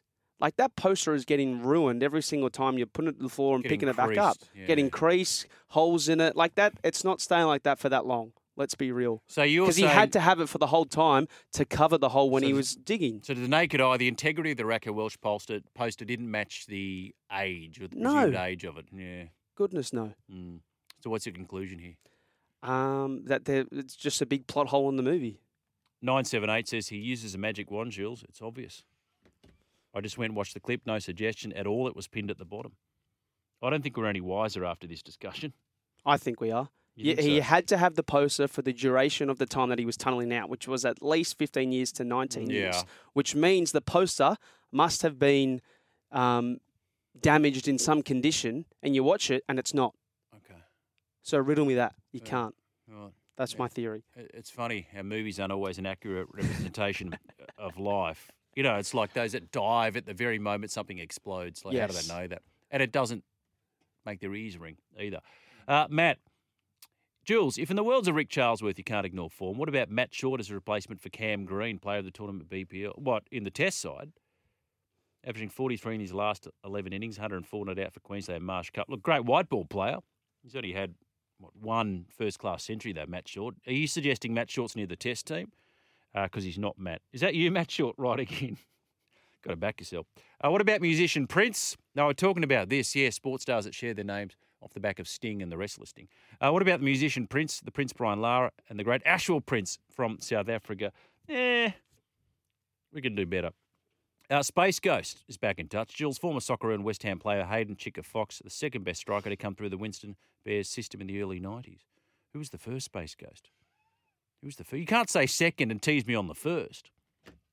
Greg from San Susie might text us in. Don't forget Tommy's Tribune. Get the headlines coming in. I want to talk about can be Warner, can be Australia v India, second test in Delhi, can be Coruscant's appointment as Tigers captain, and the NRL, the pre-season challenge. Text those in now. Tommy's Tribune, 0457 736 736. Just before we get to Luke Bratton. Pins won't go into a stone wall. That poster wasn't the first, says James. I'm getting a headache. I'm getting a real headache. Jules in the chair for Matty White this Thursday morning.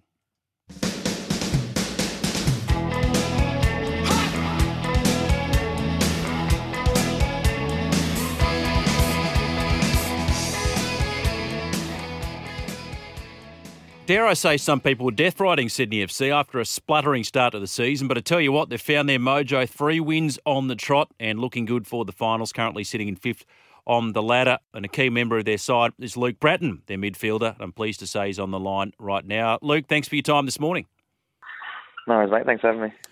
Big win over arch rivals, the Wanderers, last weekend of the Derby. Tell us, what was the mood like in the camp after the win? Yeah, the boys were buzzing. Obviously, the first derby didn't go the way we wanted it to, and you know, I think in this game we played really well. I think first half, especially first 30 minutes, pretty much until Alfie went off, we were in control. We created the best chances, and and obviously the Alfie going off, he's a huge player for us, and it sort of ruined our rhythm a little bit, and. We knew that they were going to come out, of course, to Derby, blah, blah. They're going to have their, their periods with the ball. But obviously we've done video on it now and don't want to talk too much about it. Obviously we need to move on. But, yeah, I think we dominated and had the better chances. Luke, Brandon Borello's comments after the game, do you think that's going to provide some motivation going into the next Derby in March? No, not at all, mate. It is what it is. Obviously after an emotional match and, the stakes are high, all that sort of stuff, we both hate each other. It's that's normal for him to come, or for anyone really, to come out and say something like that. But like I said, we've done the video and, they had a lot of the ball in the second half, but we still had the better chances and, it is what it is, mate. We're not going to use that as motivation or anything like that. It's just get on with it, and next time we play, we look at ourselves and try and get the job done again. Now, that win, third in the row, and that's coincided too with the return of Alex Wilkinson, the talisman at the back. Just tell us about his importance. Yeah, look, everyone knows about Wilkes. His leadership, his presence at the back is huge. The players that have come in when he's been out have done a good job. Especially Gertie, the young boy. I think he was great. But Wilkes just adds that maturity, the leadership, the constant communication. He was missed a lot. And, like you said, now that he's back and he's back fit and playing, it's helped us immensely. I call him my second cousin. You've got Joel King back from his stint in Denmark. He's had a time with the Socceroos as well. Do you think with his return that creates a bit of competition with Diogo Caballo?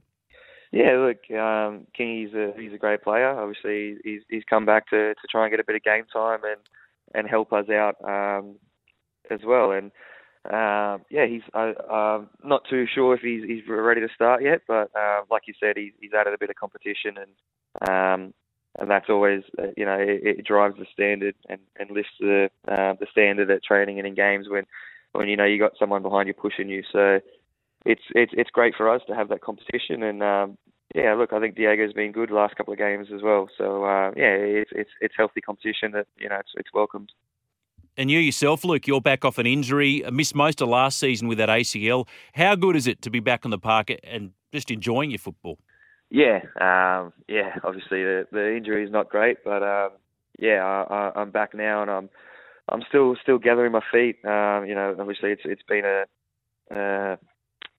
what is it now, around 16 or something like that. So I've got plenty of games under my belt now, and it's just about trying to stay fit and healthy. And I don't think I've been in incredible form. But I do my job for the team, and hopefully, the more games I play, the better I get. Brisbane Roar coming up this weekend, and the last time you faced them, you were down 2-0 inside 12 minutes, went on to lose that match. So just tell us, what's the difference now in mentality between the team then and the team now? Yeah, there's a big difference. Mentality-wise, I think we're in a better place now. Got some bodies back as well, and look, we spoke about, obviously after that game we spoke about it, and we know it wasn't good enough, and we knew what to expect from them, and we didn't deal with it. So that's up to us as players to, this game we're going to expect the same thing. They're going to sit in with a back five and try and counter, and they're going to come out firing at the start. So it's we're going to do the video and work on it this week, and hopefully it's going to be a different result this time. Any extra motivation against the club where you started your career under Ange and then Mike Mulvey? No, not at all. Just another game. Obviously, that was a long time ago now, and obviously it's a special club to me and all that, but it's just another game, mate. Luke, great to chat. Thank you so much for your time today, and best of luck for the weekend. Thanks, mate. Appreciate it. There he is, Sydney FC's Luke Bratton. And don't forget, football is here with $40 family passes available to the Isuzu Ute A-League men. T's and C's apply. Char Grilled Charlie's, we love Char Grilled Charlie's. We mentioned that the box came in, a few greasy spots. Those devil wings, that's deep fried goodness right there. How amazing, Jules, amazing. Yeah, please don't burp in the studio, Tommy. Now, listen, you and your theory, this has exploded the text line, Thomas, and I'm pleased to say that you haven't done your research. Read the Raquel Welch poster. In the movie, it was taped from the top. In a flashback, you can see Andy digging under the poster. It's one of several posters. This is the key, and a stack of people have written in saying several posters. Rita Hayworth, Raquel Welch, and somebody else. Of course, in the Stephen King book, Mr. Jingles, The Mouse and the Green Mile replaces the poster back in a thank you, Uncle. Going through this. Andy changes. Poster said Rita and Koss. First one is Rita Hayworth. Probably had others over the years. If you know the movie, he changed the poster. The good-looking girl at the time went up. Raquel's picture just happened to be the last one he broke out, so it wasn't there for the whole time. Chard from Brisbane. And on it goes. My sincerest apologies. As you said as well, I haven't watched the movie in a long time, but it was just something that as soon as I heard the unfortunate news of Raquel Welch passing, that was the first thing that came to my mind, her poster in Shawshank Redemption. Louis, thank you. Three posters, Rita Hayworth, Marilyn Monroe and Raquel Welch. And on it goes. Multiple posters changing the girls, says Queens for a Cowboy. There's a stack of others, so thank you for clarifying that. As we say, our listeners are our best researchers. A lot of people, there's more than one poster. We still haven't got to the bottom whether it was pinned. That's still, that's what I believe, it was pinned at the bottom. So how did he do it top and bottom? We may never know. I think we might put this issue to bed, shall we? Start returning some sanity to proceedings. Of course, all eyes on Delhi for the second test. Now, Adam Collins, Bharat Sundaresan, part of the commentary team. Jared are going to be back on deck as well for the Delhi test. Well, the two gentlemen, Colo and Bharat, provided an update from Delhi ahead of the second test. Adam Collins, Bharat Sundaresan, SEN Test Cricket in the north of India. We're in Delhi, New Delhi. We're at the Kotla Stadium where the second test will start on Friday. We've been watching the extended Australian main practice session, and what we have seen is Mitchell Starc bowling full tilt out here for a long time, Cameron Green batting for a long stretch of time as well, and a surface that's been used before, to say the least. Yeah, we'll come to the surface in a while, but yeah, Cam Green I think was a focus of this net session. We saw him have a pretty long ball in the middle, but it was more about him in the nets. So he faced a lot of throwdowns, especially from Michael Di Veneto. There were a few balls where the ball struck the middle of the bat and it jarred his finger, and you could see him wincing in pain. But more or less more positive than negative signs with Cam Green. I think it's just going to come down, Adam, to a question of whether Australia think a 70% fit Cam Green is better than no Cam Green. Because if Cam Green comes in, it changes the entire complexion of this team. It gives Australia so many options, playing 3 spinners, 2 seamers, 3 seamers. So it really all revolves around him and his fitness. And to an extent, Starc as well. Starc said to us on our broadcast this morning, we spoke to him out in the middle of the ground, that he wasn't entirely sure whether he was fit to play this week. There was still some work to do with that tendon. Had to bowl without the cap on the top of his finger. I think he's cleared that hurdle. He bowled for ages out there in the middle of the ground. When you're at the back of the nets, I watched him again. He was bowling at full tilt Mitchell Starc pace.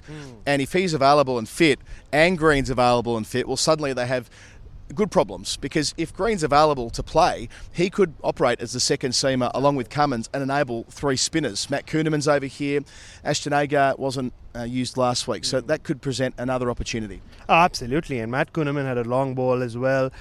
He came back after he'd had a hit with a bat and bowled to Steve Smith and Marnus Labuschagne, and there's a good feel about Matt Kuhneman. It's a lot like Todd Murphy. We saw a lot of both in Sri Lanka, bowling to the senior Australian batters in the net, and they like facing these two. So if Kuhneman has been flown in as a replacement of Swepson, at least for this test, like Andrew McDonald said, there's a live chance of him playing, and I have a sneaky little feeling that he might be closer to playing than not. But again, it comes back to Cam Green, or unless Australia want to take a drastic chance by just playing one fast bowler, which looks unlikely at the moment. But look, it looks like they haven't made their mind up, and it doesn't surprise anyone. Mitchell Starc, like we said, I still can't believe he's been holding his ball between the index finger and the ring finger, and which kind of looks politically incorrect as a bowling grip. But he was bowling at full tilt. I saw him knock the stumps over a few times. He had a bat as well. So he just, again, like Starc, it's not just what Starc brings in with experience. Left arm pace, reverse swing. He will create a lot of rough for the off spinners, a lot of right-handers in the Indian side. So, Mitchell Starc coming in will add a lot to this Australian team, but so will Cam Green. Lastly, the pitch. I said it's been used. That's on account of the footmarks at both sides. Where we went. Well, no one was meant to be taking pictures of the pitch up close. That was an edict that came through earlier this morning. But up in the grandstand, you get a bit of a feel for it. The black soil here, isn't it, in Delhi, which means that it can look worse than it actually is. Yes. India don't lose here. Often they've had quick test matches here, but equally they've had some long draws here as well. The most recent test match here in 2017 was a high-scoring affair where there were a couple of double hundreds. And there was one in 2015 against South Africa where in an alternate universe is still going on, and AB de Villiers and Hashim Amla still batting, not getting out, nor scoring runs. So, yeah, things can really... this pitch could die out much sooner than some other pitches around the country, which means that it'll be really difficult to score runs but also to take wickets. So it can go either way. It won't be necessarily a repeat of Nagpur. A lot of people are fearing after having just seen a little bit of this pitch. It's a different kind of soil. And one thing we will see is the ball starting to keep low as this game progresses. Yeah, it'll be a different kind of surface to last week. So when you do see pictures doing the rounds, do not jump to conclusions. Hey, we'll be here throughout the course of the week here at the Kotla Stadium in Delhi. Adam Collins, Bharat Sundaresan on SEN Test Cricket. Can't wait. In Independent, trustworthy and dazzling. Time now for Tommy's Tribune. You may have to, Thomas, revise those adjectives: independent, trustworthy and dazzling after your spectacular failure when it comes to the Raquel Welch pollster. Yeah, come on, Tommy, free post. You should know that. Just a quick one on that. Last one. Thank you, everybody, for your correspondence. Who'd have thought that a Raquel Welch poster in Shawshank Redemption would garner so much traction on the text line? The poster question is moot. Surely a man that can form a plan to escape a Supermax prison can find a way to secure a poster. Thank you to Mitch the Barbarian. Good on you, Mitchy. All right, get those text nominations coming in. Tommy's Tribune, 0457 736 736. We have a double pass to give away to the Waratahs Brumbies game, Allianz Stadium, next Friday for the start of the Super Rugby season. Don't forget, of course, SEN proudly supporting the mighty New South Wales Waratahs. The Tars are back at home, Allianz Stadium, in 2023. Secure your membership now at newsouthwales.rugby. A couple are coming in. Here, I'll tease you one. Delhi Daredevil heads counter-attack, keeps Aussies in the hunt. What do you think of that, Tommy? Yeah? Thumbs up? Thank you very much. Delhi Dare, because now they're Delhi Capitals, the IPL team, but formerly the Delhi Daredevils. I've got two. Go. Steady Heady. Oh, so that's I think, good. I think Travis Head is going to come back in. Travis Head is going to be Steady Heady. Okay, it's sort of the opposite of me painting Travis Head as a daredevil. And Cavalier. Magical Murphy. Todd Murphy, I think he retains his spot in the side, and I think he will get another fifer in either the first or second innings. I think he's going to get another fifer. Yeah. Michelle Murphy. I'm just rolling on with Todd. Okay. I believe in Sock. I believe in Steve O'Keefe. He's been the great influence, the great inspiration, the great teacher for Todd Murphy. So I'm tipping big things for him. And I'm trying to come up with a headline for the World Club Challenge, but I think the line right now, Jules, do you want to take a rough guess at what you think the line may be, the handicap? Between St. Helens and the Penrith Panthers? What is it? 18.5. 18.5. So I think, I don't have a headline yet, but I think the Panthers win, and I think they win by 4 tries plus, like 24 points plus. I don't know. It depends on what sort of football they're willing to play. You know, did they go all out? I'm not really sure. Just on that, Darren says, St. Helens take the money and run. Shock pre-season winners. Gee, you're a more audacious tips than I am. Oh, Darren, you've been poo-pooed, unfortunately. Well, it's not really creative, is it? Take the money and run. I mean, sorry, Darren. Brett, Delhi Belly lights fire and heady. Don't mind that, Brett. That's a pretty good one. Thank you for that. 0457 736 736. Just quickly, this first test between England and New Zealand. New Zealand won the toss and elected to bowl first. Of course, Tim Southey, the new captain after Kane Williamson stood down. He's only, 30-odd runs behind? 39 runs behind Ross Taylor to become the leading New Zealand test run scorer of all time. Okay. How about this one from John? Tommy's Tribune. Warner's whimper ends brilliant career. He'll be dropped after this test. Is that part of the headline? He'll be dropped after this. Warner's whimper ends brilliant career. Yeah, I think that's just a subheading there. Ends brilliant. But you could just do Warner's whimper. I mean, we're all gunning for him. We're all hoping that he goes well, but... I don't think all of them are. I mean, okay, majority of Aussie fans, because if he goes well, then we should go well and should win. But, I mean, you want to see him play well. I mean, it'd be his first test century in India. Well, if he plays well, it gives the Aussies a chance. Exactly. But why would you back against it? I don't understand why people want to celebrate failure. A lot of people don't like him. To fail. You know, don't manifest that. It'll come you back said to at the bite start you. of the show, Jules, he's polarising and some people just don't like him. Let's hope Aussie cricket team doesn't become easy meat at Delhi. Oh, I see what you did there, Lee. Easy meat at Delhi. Yeah? So you want it to be like a ham rather than a brawn or a Devon. Oh, I love Devon. How could anyone love Devon? It is foul. Devon. I never understand. How good are Devon tomato sauce sandwiches? We did this with my wife a couple of years back for fun. Let's go buy some Devon, some white bread tomato, had a sandwich, 2 bites. I said, this is gross. White bread, butter, Devon, tomato sauce. Horrible. It is fantastic. Geez, cultivate your palate, Thomas. Well, I'm sorry that I liked it when I was 8 years old. I still like it now. Yeah, I but don't you still dabble go, how in good is Devon? When you're 8, when you didn't know any better. Okay, What grown man would eat Devon? I'm not eating it every day, but every now and then you want a little Devon in your life. No. Said no one ever. Said me Devon right now. Malcolm. I'd go to Devon. Lovely part of the world. 0457 736 736. Tommy's Tribune. So at the moment, I reckon, I don't mind this from Lee of Brisbane. So easy meat at Delhi. Probably needs to be tidied up a little bit, but you dinged him, didn't you? Yeah, I dinged him. Yeah, dinged him. And then Warner's whimper ends brilliant career. Delhi belly lights fire and heady. In fact, Brett might be the front runner. Can I ask you, Jules? Yes. If Australia lose in kind of fantastic circumstances that they did in the first test, where we lose by an innings and what was it, an innings and 91 runs or something it was in the first test in Nagpur. How many changes do you think we could see incoming? Because you've already mentioned if Warner doesn't fire, he could be on the chopping block. I'm not saying Nathan Lyon, but maybe they could just they could debut Matthew Kuhnemann, let Nathan Lyon rest his body, could do the same with Pat Cummins because they know the Test Series win is out of reach. A draw would only let India retain the series. So if we lose in kind of big circumstances again, could you see more than one change coming in and just say, hey, Andrew McDonald, let's give a go to some of these youngsters? Yeah, I guess it also depends on the manner of the defeat, and it also depends on the fitness of those. Because if Cam Green and Mitchell Stark and Josh Hazlewood, for that matter, what if they don't come along? They're not even ready for the third test. Well, then you're really limited in your options, and in which case, wholesale changes can't be forthcoming. So I guess we'll wait and see. I expect a better showing. As you heard from that conversation there between Adam Collins and Bharat Sundaresan, it's going to be a very different pitch to Nagpur. It'll be flat, but it won't be that wickedly spinning pitch that we saw in the first test. A few more coming in. Tommy's Tribune, Berkeley Eagle. Roosters routed by Seabold Seagulls. Look, I don't like the headline, but I don't like the prediction, but I like the headline. This is from Bulldog Bob. Good morning to you. Mystical Murphy and Powerful Panthers pummel pathetic Poms. Mystical. I went with magical, but he's gone with mystical. I like that's pretty good. Yeah. He's got a mystery ball, Top Murphy. Powerful Panthers pummel pathetic Poms. St. Helena erupts. Poms melt in mountain magma heat. That's really clever. And this one from Brett. Panthers play Saints as Saints turn sinners. I think that's the leader so far in the clubhouse, Brett. Saints turn sinners. That is very clever. Good on you. How about this one? Charity begins at Sloane. Tyrell comes of age. A plus B equals speed. Borders only pace. APIs, KPIs. Captain Coruscant's key to success. I like the last one.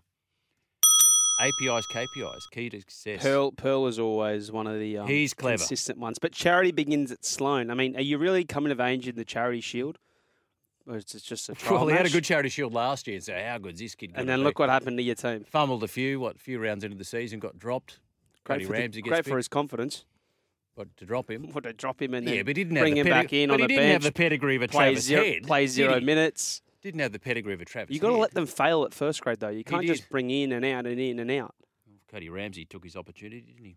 And then he came back for that match, Magic Round game against the Titans. And again, played well, but had some defensive lapses and some errors. In the rain that they had up there was torrential. I said at the time they lost that in Golden Port, I think it was. I said this will come back to bite us on the bum. Yeah, it was the Jermaine Osako try in the corner in Golden Point. Oh, stop it. So anyway, that was last year. Don't want to talk about it like I don't want to talk about the Roosters' attack against the Rabbitohs. 0457 736 736. Some really good headlines there from you, Tommy's Tribune. Statsy just clarifying something. I've watched The Shawshank Redemption over 150 times, so Tommy can't question me on this. While Andy Dufresne was digging out the tunnel, it was pinned on the top so he could hide behind the poster while scratching away with his rock hammer. But at the end, when the warden threw the stone, it was pinned on. All right. Keep reading. Is there more? Yeah. Oh, sorry. Pinned on all four corners. It was flush against the wall. While Tommy is right in suggesting the poster would be damaged with all the digging going on, we're talking about Hollywood where the truth never gets in the way of a good story. Thank you, Statsy, from Freshwater. I mean, there's been so many. I've got 1,000 texts. So therefore, Jules, finish the sentence. Therefore, Tommy let's just call it a tie. Correct. You're not allowed to ding yourself. Well, I think I can. I now sit in the panel operator's seat, so... Talking about sports stars and sharing their names with celebrities, Brett Lee and the Greyhound. Brett Lee says Spud from Asheville. That's very, very funny. I've seen Brett Lee race. It was actually at Wenty and Plugger Lockett was there. Jules, light melt is a big no. They don't have light cows, full cream all the way. Good on you, Tim. You're a man after my own heart. Craig the Wild Panther, he loves it. Every time he tweets and stuff, puts the little footprints, the little emojis. Craig the Wild Panther. Jules, St Helens could start at the original 6 p.m. kickoff. We'd still lap them. Another trophy heading to our jam-packed cabinet. Yeah, they're going to have a big cabinet on the track next door to Bluebet Stadium because they've got a lot of trophies at the moment. I can't get into the World Club Challenge. I know it's big if you are the premiers and you're playing for it, but even when the Dragons, I remember the following year, I just didn't particularly. I went to the one in 2014 where Roosters played Wigan at SFS. And? Pretty big crowd there. Yeah. It was a good game. Yeah, A big club, Wigan. Roosters lapped them. Yes, and I expect the Panthers to lap St Helens. Jules, the Aussie team needs a win in Sale GP. Ah, yes, Charcoal Charlie's. Who needs a win? Charcoal Charlie's. Saturday looks like a great breeze. These boats will be at full tilt. Can't wait. Jody from the lake. Good on you, Jody. Thank you very much. Morning, JK. Mitch Moses isn't worth that money. However, we are so thin in the halves, it's scary. We have some absolute gun juniors coming through on SG Ball and Harold Matts, but they are at least 3 years away. So for 3 years, yes, but not 5 for Mitch Moses, says Tiger Davo. It's a reasonable point you make. Jeremy, what's wrong with another fast bowling arounder like Marsh, Abbott, or Enriquez? Well, he's had a few injury problems, Mitch Marsh. Moses, Sean Abbott, yeah, but they're not going to fly them over now.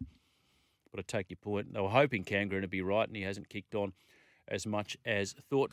Bulldog Bob, duplicate names, not sure whether Steve Austin has been mentioned. Stone Cold from WWF and Steve Austin, the $6 million man.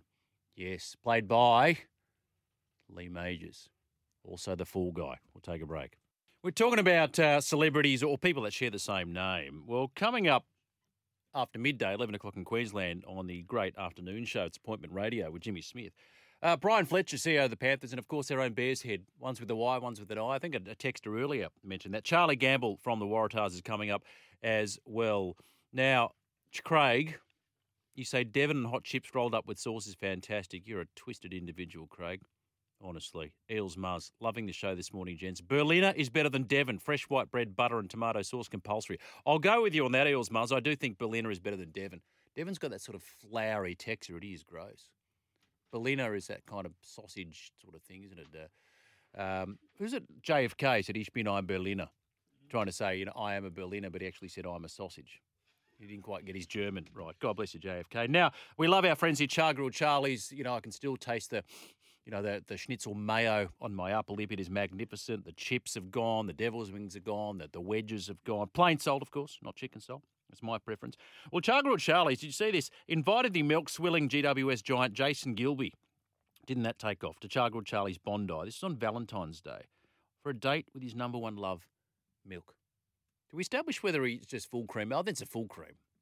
The coaching staff there wouldn't allow him to drink light milk, full cream, strong bones and the rest of it. So Jason Gilby went to the milk bar at Char-Grilled Charlie's Bondi for a date with his number one love, milk. It's so damn hot. Milk was a bad choice. Will Ferrell Anchorman. That's it. I just don't understand it. You sub out water for milk.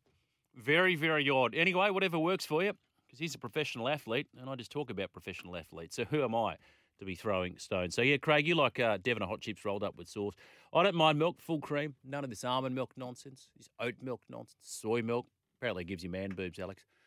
It does. And certainly not light milk, and there's plenty of light milk. So, Thomas, waste not, want not. Make sure you take those jugs of light milk home before they expire. We've got the Tommy's Tribune. Thank you so much. And there's a few more texts coming through. The Tigers can pay Mitch Moses more than the Eels because the Eels prioritise Dylan Brown. Well, the Tigers are prioritising Mitch Moses before making an offer to Luke Brooks or Adam Dewey long term. That is from Eddie. Fascinating to see which way this goes. Look, if gun to my head, I'll say he'll stay at Parramatta. He did say premierships mean more. But I did make the point the other week. I said, okay, well, at the moment, they're closer to a premiership. But you know that saying, to borrow a line from another Will Ferrell movie, you're not first, you're laughed, Talladega Nights. Are the Eels, let me ask you this question, the Eels going to win a comp in the next 6 years? They might make the top 8 consistently, but are they genuinely going to win a comp? Do you think that? Because a lot of teams that go, they're a top 8 team, but they're not a premiership team. I'm saying that about Parramatta. So if you're Mitchell Moses, and I know it's only a 5-year contract, in 5 years' time, who's closer to a premiership? The Eels or the Tigers? Or neither? Something to think about. Darren from Inglebird. Hey, Daz, not too much luck to your South Sydney Bunnies against my mighty Dragons and Mudgee for the Charity Shield this weekend. Pretty decent side, too, that you've named. Jules, who needs a win? I'd say the Aussie cricket team, certainly, in the West Tigers. Sometimes when a team has struggled for a long time, a trial win can give the fans a bit of hope. Yeah, look, it's just nice to get that feeling, isn't it? As you say, you don't take a lot of stock in trial form, Darren, but it's nice to get that feeling because winning's a habit, losing's a habit, and you get so used to the losses that when you finally experience that win, oh, it's great. It's the old saying, why do we bang our heads against a brick wall? Because we like the feeling when we stop. And that's what it's like to be a fan of a rugby league team that has struggled in recent years. Good on you, Darren. Thank you, everybody who's texted in the program today. We have had so many. I have not been able to read them all out on air, but guarantee you that we do read every text message, and we thank you for them. We'll take a break and wrap things up here on Mornings. Jimmy Smith ready and raring to go. It's been a fun show today. Danny, thank you for your kind words on the text line. Thank you to everybody texting in and ringing on the show today. It has been fun. We talked about Rita Hayworth, Shawshank Redemption, and all sorts of funny stuff. Thank you to Alex. Thank you to 2AM Tommy. Thank you to our guests on the program today, Luke Bratton from Sydney FC, Bryce McGain, former Australian cricketer and SEN commentator, Matty Russ from Fox League, and the boys over there in India, Adam Collins and Bharat Sundaresh. And have a great weekend and the rest of your week. In fact, everybody, good luck to your team in the trials this weekend. Just very quickly, I've got to give a shout out to David Penner, former Souths and Parramatta player. My second cousin, actually, I married into the Penner family. He's the new coach of the Tweed Seagulls, Dave Penner. He's had a pretty decent resume, of course. Spent a bit of time at Manly and the Dogs and various other teams. Also, fun fact, is the uncle of Madeline Penner, who plays for the Adelaide Strikers in the WBBL. Of course, they are the WBBL champions, so there you go. So on you, Dave. He's looking fit and he's enjoying life on the Gold Coast. Great show today. Thank you, everybody, for your calls and contributions. Yes, I'm going to leave you with a bit of sting to take out. So New Zealand won the toss, selected the field. We've got Englishman in New Zealand. This is the closest I could find. Englishman in New York by Sting. Stay safe, everyone. Catch you next time. Bye-bye. Englishman in New York. Whoa, I'm an alien. I'm a legal alien. I'm an Englishman in New York. Whoa, I'm an alien. I'm a legal alien. I'm an Englishman in New York. If manners make of manners, someone say.